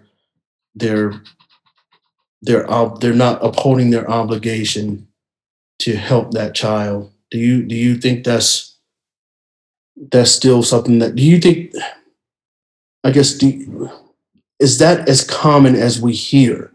And do you think if a teacher actually showed they care, that it would help? Because I know you're very passionate. So I would imagine your kid, I can only imagine your kids are ready to come to your class every day. So, because you're innovative and creative, but do you hear and kind of see the teachers that just kind of stick to literally the ABCs of education, and you see how it's hurting your students? Yeah. I definitely see that. In teachers' defense, I mean, it's a fucking overwhelming job, bro. Like, when I started doing this, I had no idea how deep it was. Like, I always had respect for teachers, but I didn't understand like the level of work that it is. And then for a lot of teachers, I think they have that experience where, I mean, I had a student today. He's been trying to get me to play Warzone. I talk a lot about video games with my students, and he was telling me that he really wants to play this Warzone. It's like a COD game, right? Like, do you guys know what I'm talking about? Call of Duty. Yeah. And so he was telling me about it, and he was like, he's been asking me for like 2 weeks, "Hey, did you get a chance to play that yet?" And I told him, I was like, "No, man, I really don't even have a chance." He's like, "Come on, don't, like, in your spare time." And I was like, "Bro, I don't have spare time." He's like, "What about on the weekends?" And I was like, "I work 7 days a week, man. Like, there's no way around it." And he was just like kind of dumbfounded, And so I think teachers, they have a lot on their plates, and it really sucks when you put like hours and hours and hours and hours into a lesson, and it's a very unpredictable profession. You get in the class, something you think was going to work doesn't work. It can be extremely Mhm. disheartening at times, and then you could maybe spend 5 hours putting a lesson together if you're really dumping yourself into it and trying to make it as amazing as possible, and then you get in there and it falls flat, and the students don't have a great experience with it. It's easy to walk away and be like, there's no hope. It's very easy to look at that situation and be like, fuck it, bro, there's nothing we can do here. And I think that happens a lot, even with really good teachers. I have moments of discouragement all the time, bro, and I am super passionate. I love my job.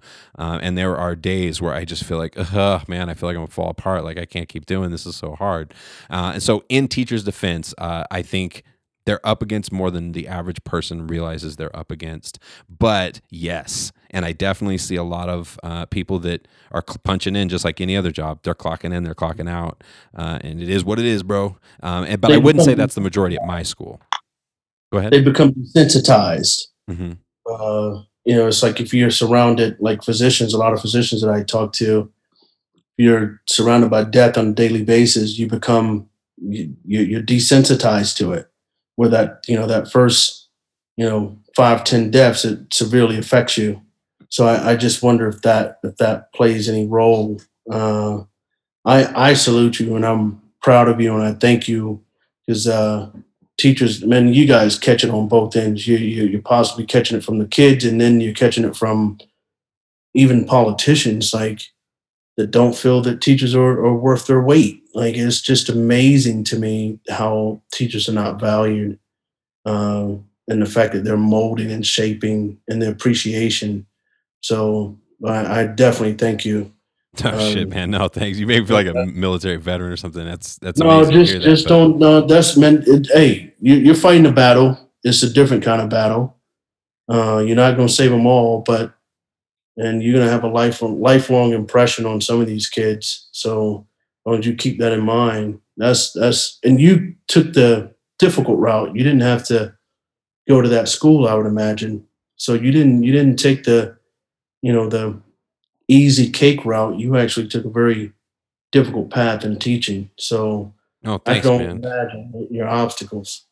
Yeah, and I wouldn't have it any other way. I mean, that was a big part of why I wanted to do the job. I wasn't just like teaching just anybody, because I'll tell you, man, as rough as it can be sometimes, this seems like a cakewalk compared to me when and I don't have experience with it, but just imagining like going to Cherry Creek and working in a school like that, like I don't think I could sleep good at night, dude. Like I feel like there are places where teachers are really needed, and there are places where they got everything they need. They got all the funding, they got all the financing, they got great teachers that are super educated, where they are, like you say, they're prepping them for college the whole time. That stuff. I don't know. I should be careful with how I say it, I guess, but it makes me feel a little nauseous when I think about it. Like the idea of working in a place like that, where it is, not like where I work at. So no, I appreciate it, man. Those are kind words and everything, but it really makes me happy. I did all this. It's in a way, it's self-serving because I just wanted to feel like I was making a difference, and I think I was inspired by people like when Staff Sergeant Lacey McDonald came on the podcast, who Mike went to high school with, and he just inspired the shit out of me, and that was my connection to that school, was finding out, like, oh, there's this place, and the funny thing was it was so close to where I was working at the time that it was almost like everything just kind of, the door opened up, the path was right in front of me, and it was just a matter of like I had to knuckle down and do the work to get there. But no, man, it's a problem in this country. I really think so, and I think it's not just school though. I think it's our entire system.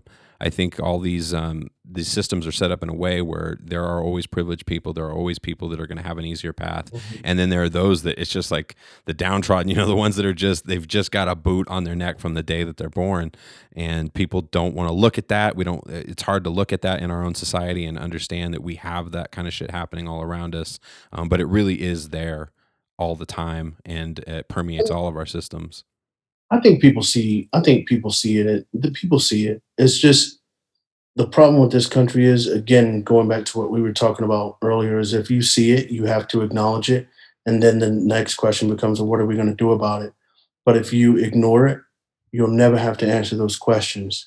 and you can remain in your bubble of privilege, your bubble of entitlement, and it's just amazing. And I see, over the course of the summer, you see, like in my community, pages where they're, oh, Antifa may be coming into the suburbs, and should we, like, literally people are freaking out. Should we form a watch group? And I'm in my mind, I'm saying, if you guys are really that concerned, why don't you hire a professional security company instead of being Johnny Law, like riding around on the back of your pickup trucks? But they felt like, my point is, they feel like it was infiltrating or possibly infiltrating their bubble, their sense of security.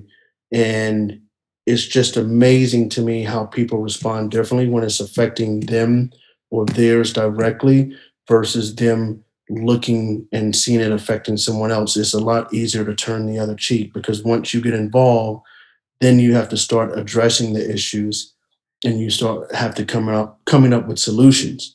And people don't want to be challenged mentally to come up with solutions, because they first, you have to admit it, and then they're not even at that stage of admitting that, okay, there is a problem, we have a problem with education, we have a problem socially, because then it becomes, okay, what are we going to do about it, and how are we going to fix it?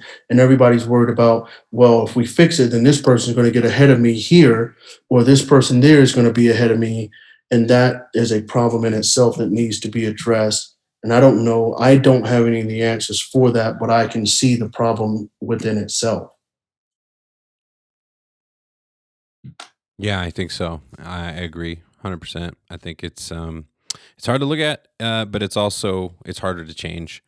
We always tend to just stay with what we know, but we got to grow and we got to change. And I know that like there's a lot of statistics now on like jobs, when people are looking for jobs. It's changed in the last between 20 and 25 years. It's really changed what is valued for people who are hiring for new jobs, like collaboration.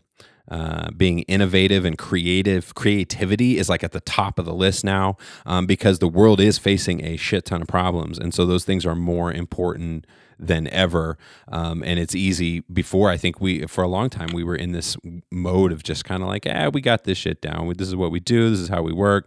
But nowadays, you're exactly right. I mean, there's all sorts of problems in the world, everything from climate change and global warming, to, entrenched racism in our systems, and stuff like you're talking about. I mean, we've got $7.25 as the minimum wage in North Carolina and in Idaho and maybe in Texas and various other countries.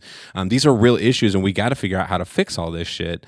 And the only way we're going to be able to do it is to be creative. So I think there is a growing awareness, and that's why I have so much faith in young people. And I really think that old ways die hard, man. And a lot of things change when old people die. I hate to say it. One day I'm going to be one of those old people, and even me, I'm blown away by the things I see from how young people think and this new world that they're dealing with. But there's no doubt that young people need guidance, and they need mentors, and there has to be people in these older generations that are kind of like opening the door for them, you know what I mean? And like making sure that they're gaining the tools that they're going to need to fix the problems that we fucking caused. So I think, I do. I think a lot of people don't want to face the problem, but I have faith in youth. I think it's coming with time. I think these problems will get resolved. But The thing that scares me the most about today, because I've said it on multiple occasions, these people are basically creating the next generation of racism and hatred. You have to think about, these people have kids, and this isn't new. This racism and hatred isn't new to these people.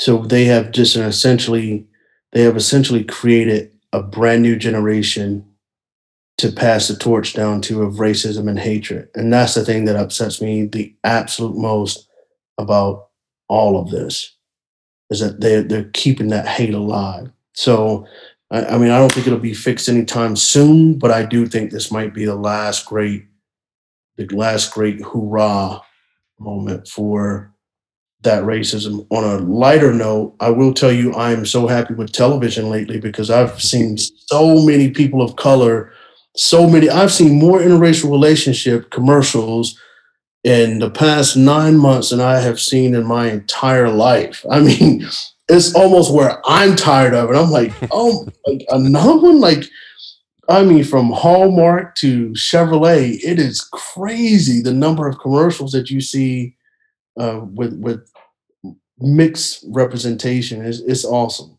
I'm just happy that a lot of the movies that I grew up as a kid are coming true. Like which ones? Demolition Man, for example. Look at this. That is a Zoom call, you guys, from Demolition Man right there. That looks like Tony's classroom.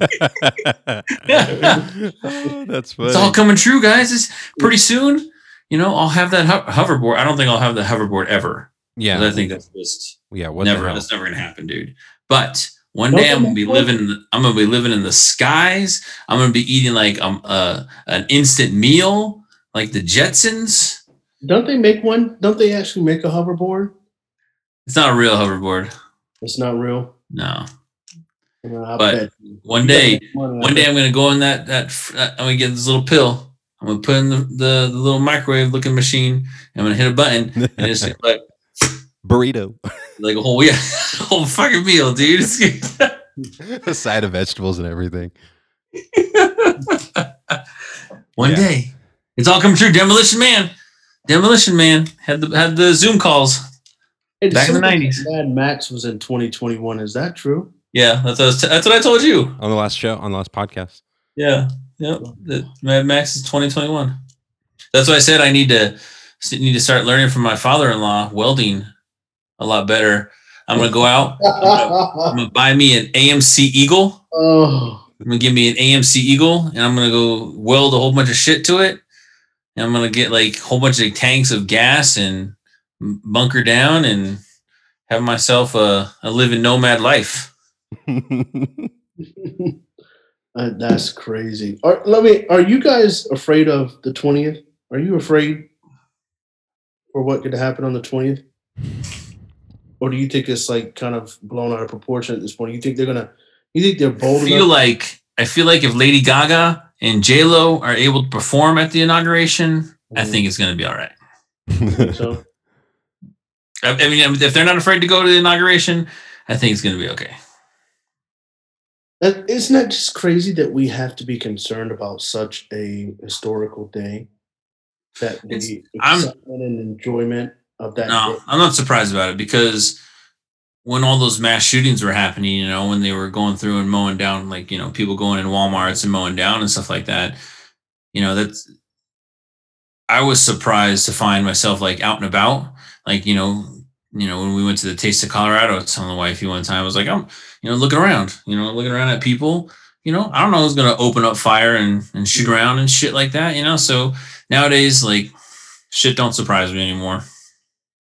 Yeah, no doubt. It's like the insurrection against the country, was it's still just beyond comprehension.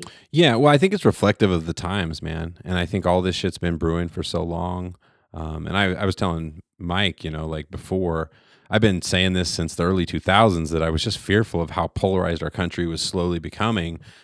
More accelerated recently, and then I was telling him how it just reminded me of like pre-Nazi Germany, and I always try to like put a little disclosure there whenever I say that because people freak the fuck out. Like, I'm not calling Donald Trump Adolf Hitler. I'm not saying that these people are all Nazis, but it has striking resemblance to me sometimes. And so I think stuff like this, where we are seeing crazy shit like people marching in the Capitol, I think it's reflective of how polarized our country is and how divided it is, and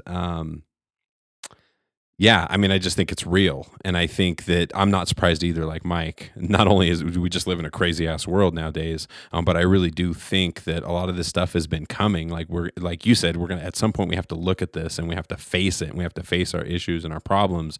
But there are a shit ton of people that are just willing to march on the Capitol, and all of a sudden they're screaming at, Republicans. And I don't know if you saw Lindsey Graham was getting harassed. Like all these top level Republicans are getting harassed by these people that are supposedly on their team or whatever. So I feel like I'm not too surprised. I don't know. I'm kind of with Mike. It feels like everything's moving normally, so I'm not too fearful about that, but who knows? I mean, I feel like I don't know shit, to be honest. I feel like I guess at stuff all the time, and I have no idea what's actually coming. So hopefully everything is smooth transition and all that, but I'm not surprised either.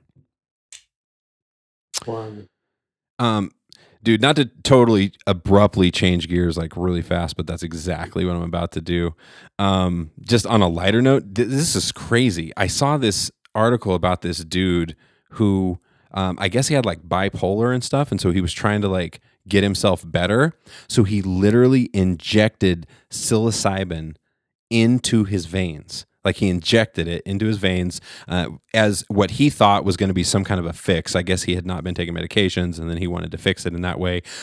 The mushrooms literally started growing inside his blood, bro. Fungi in his blood. Yeah. He got super, super sick. He didn't know what was going on. He was like out of it all the time. His family was super worried. I know, Mike, that's the reaction I had, dude, when I read this.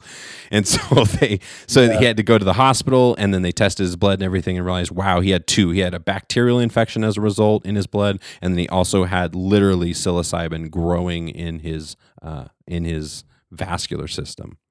This guy was trying to be a real life Groot. A real life Swamp Thing. He was trying to make himself Groot and Swamp Thing over there, dude. Yeah. Yeah. It seemed like the dude's stable now. He's in stable condition, everything. They got it. What's that? California? Was he in California? A good question. I was actually thinking about that earlier. I was going to try and figure out where that actually. Probably Florida. I read he had fungi growing in his blood. Oh, you did? So you saw that too? Yeah. Yeah. Man, I thought I go on a trip, right? Yeah, I don't remember. I thought I had it here. I guess I don't have it immediately available. Maybe we can Google that or something and see where he was actually at. Yeah, that was wild, dude. I thought to myself, I have to bring that up on the podcast because it gives me the heebie-jeebies, dude. The idea of fucking fungus growing in your blood, like, ugh.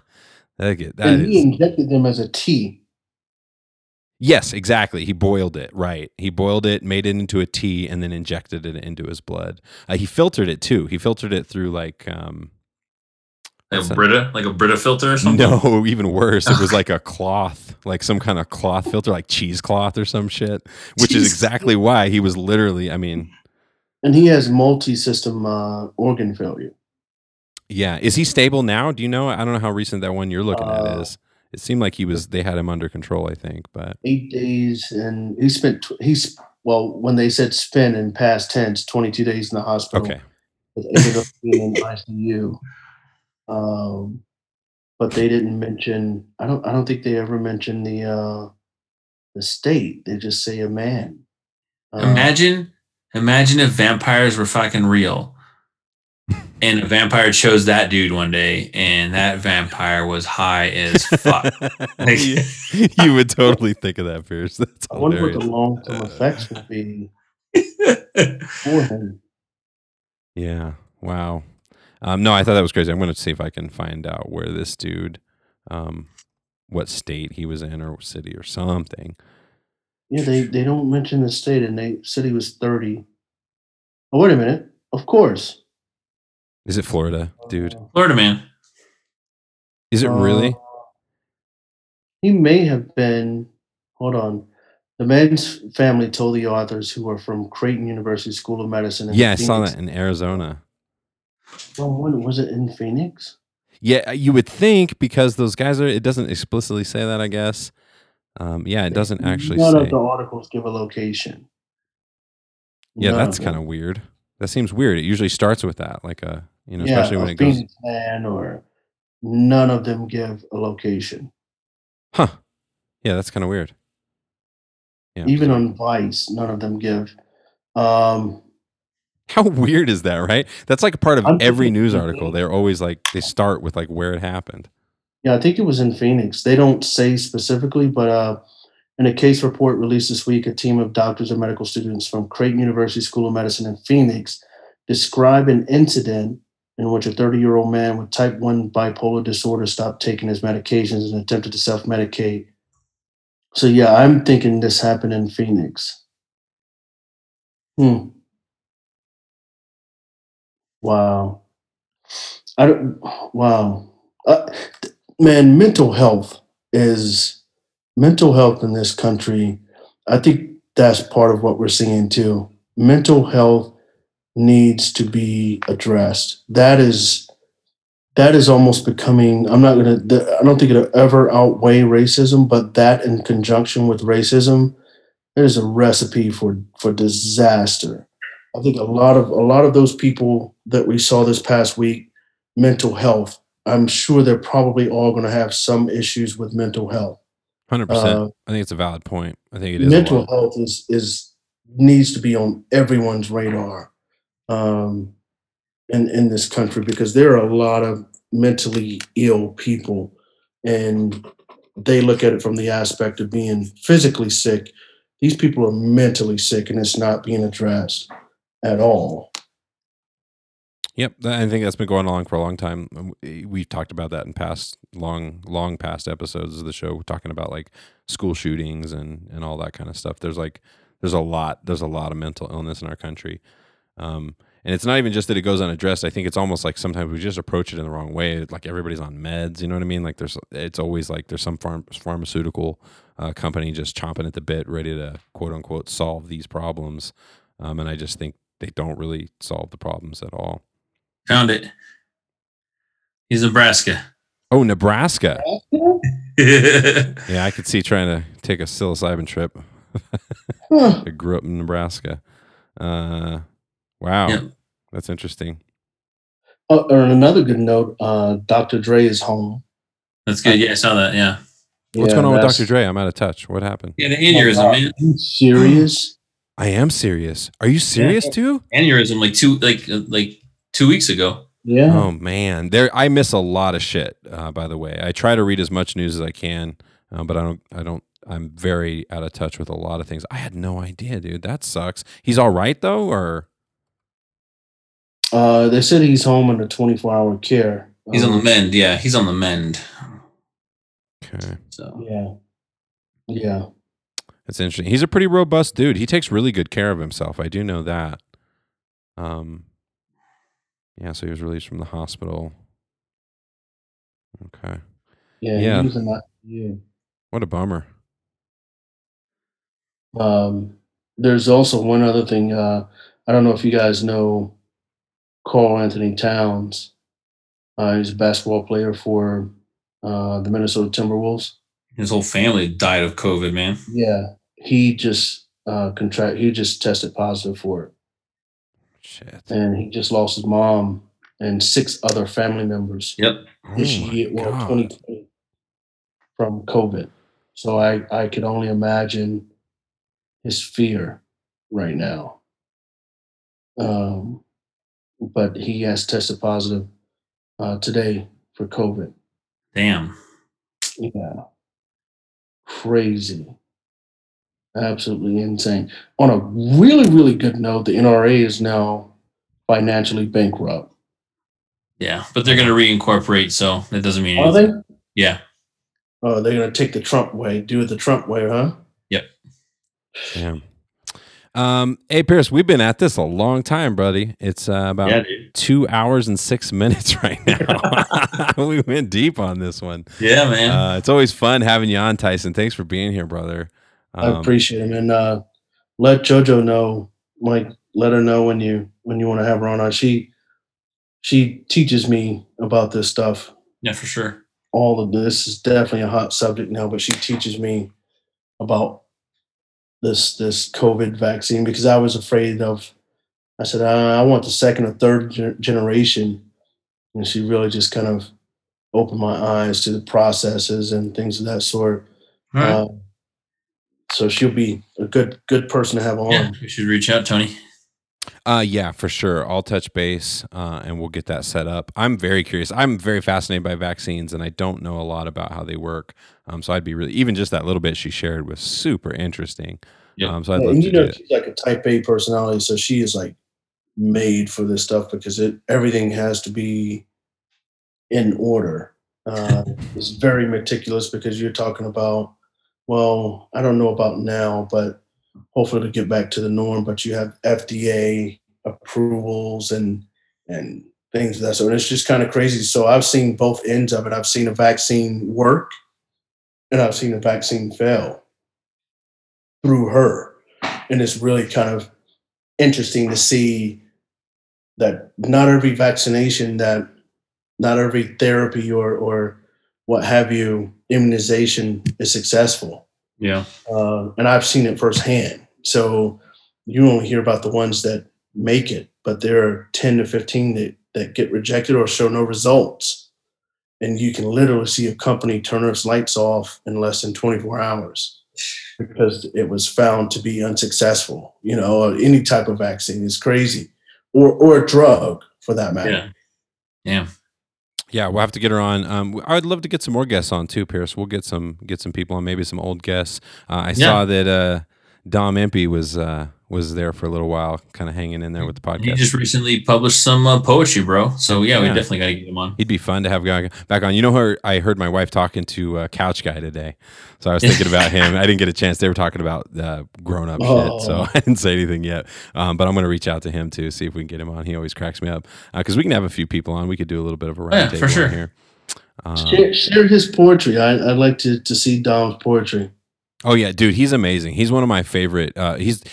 I love people who are as creative as that dude is. Like his creativity is never ending. So yeah, and I remember we got together. We probably talked about this on the podcast, but me and him got together to write songs one time, and bro, we churned out like 15 fucking songs. Like it was unbelievable. The guy is like endless creativity. And I'm a pretty creative dude myself, so us getting together was a blast. By the way, if you are listening, Dom, I'd love to do that again sometime with. Maybe in the summertime or on a Christmas break or some shit. When you're all vaccinated. Yeah. When I'm all vaccinated. Man. Yep. Well, Pierce, I think that's good. It's always good to catch up with you, my friend. Thank you a million, man. Yeah. I never really feel like I have anything to contribute, so it's good to make me feel like I have a word or two. No, dude, you contribute a lot. In fact, it's just really funny looking back on the old episodes, how much of this you actually saw coming. So it's always cool to talk to you. There's a secret Trump voter. You have to tell me which episode that was, Mike. The secret Trump voter. That's what I said. Yeah, that was when we were at Ramcad, so we'll have to figure that out. Yeah. Yeah, and Tony said, "You really think there are that many of them?" Yep. Mm-hmm. Yeah. Yeah, we literally laughed. I think we laughed a few times, where we're just kind of like, okay, bro. Well, initially I wanted him to go up against Hillary because I said that would be an easy win. But then I saw he was winning every single state, and as in the primary. So I'm like, how is this guy winning? But no one is claiming to vote for this guy. Yep. And I'm like, the secret Trump voter. Like, this guy he's reckless. Yeah, a lot of them are no longer secret, though, right? I mean, that's the whole thing. They kind of came out in droves. Yeah. They're getting branded. Yep. Well, appreciate it, guys. Thank you a million. Absolutely. Thank you, sir. Yeah, thank you. I don't know, Pierce. Let's wrap it up, buddy. I think we are good to go, man. Yeah. Cue that music. I was waiting for you to say your line.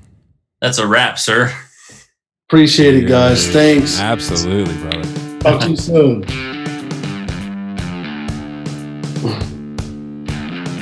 All right. Oh, he just left for real. Just he's like, peace out for real. I'm letting the music play a little bit. It's actually still recording just so far on our video. Got a little music. Thanks to those of you who support the podcast by listening. We're getting back at it again. We're going to be putting these things out, churning them out regularly in 2021. So if you have a guest that you would like to hear, if you have a topic you want us to talk about or hit on, let us know. Hit us up at mikeandtonyshow@gmail.com. You can reach us through our website at themikeandtonyshow.com. Hit us up on Facebook, Instagram, and all that good stuff.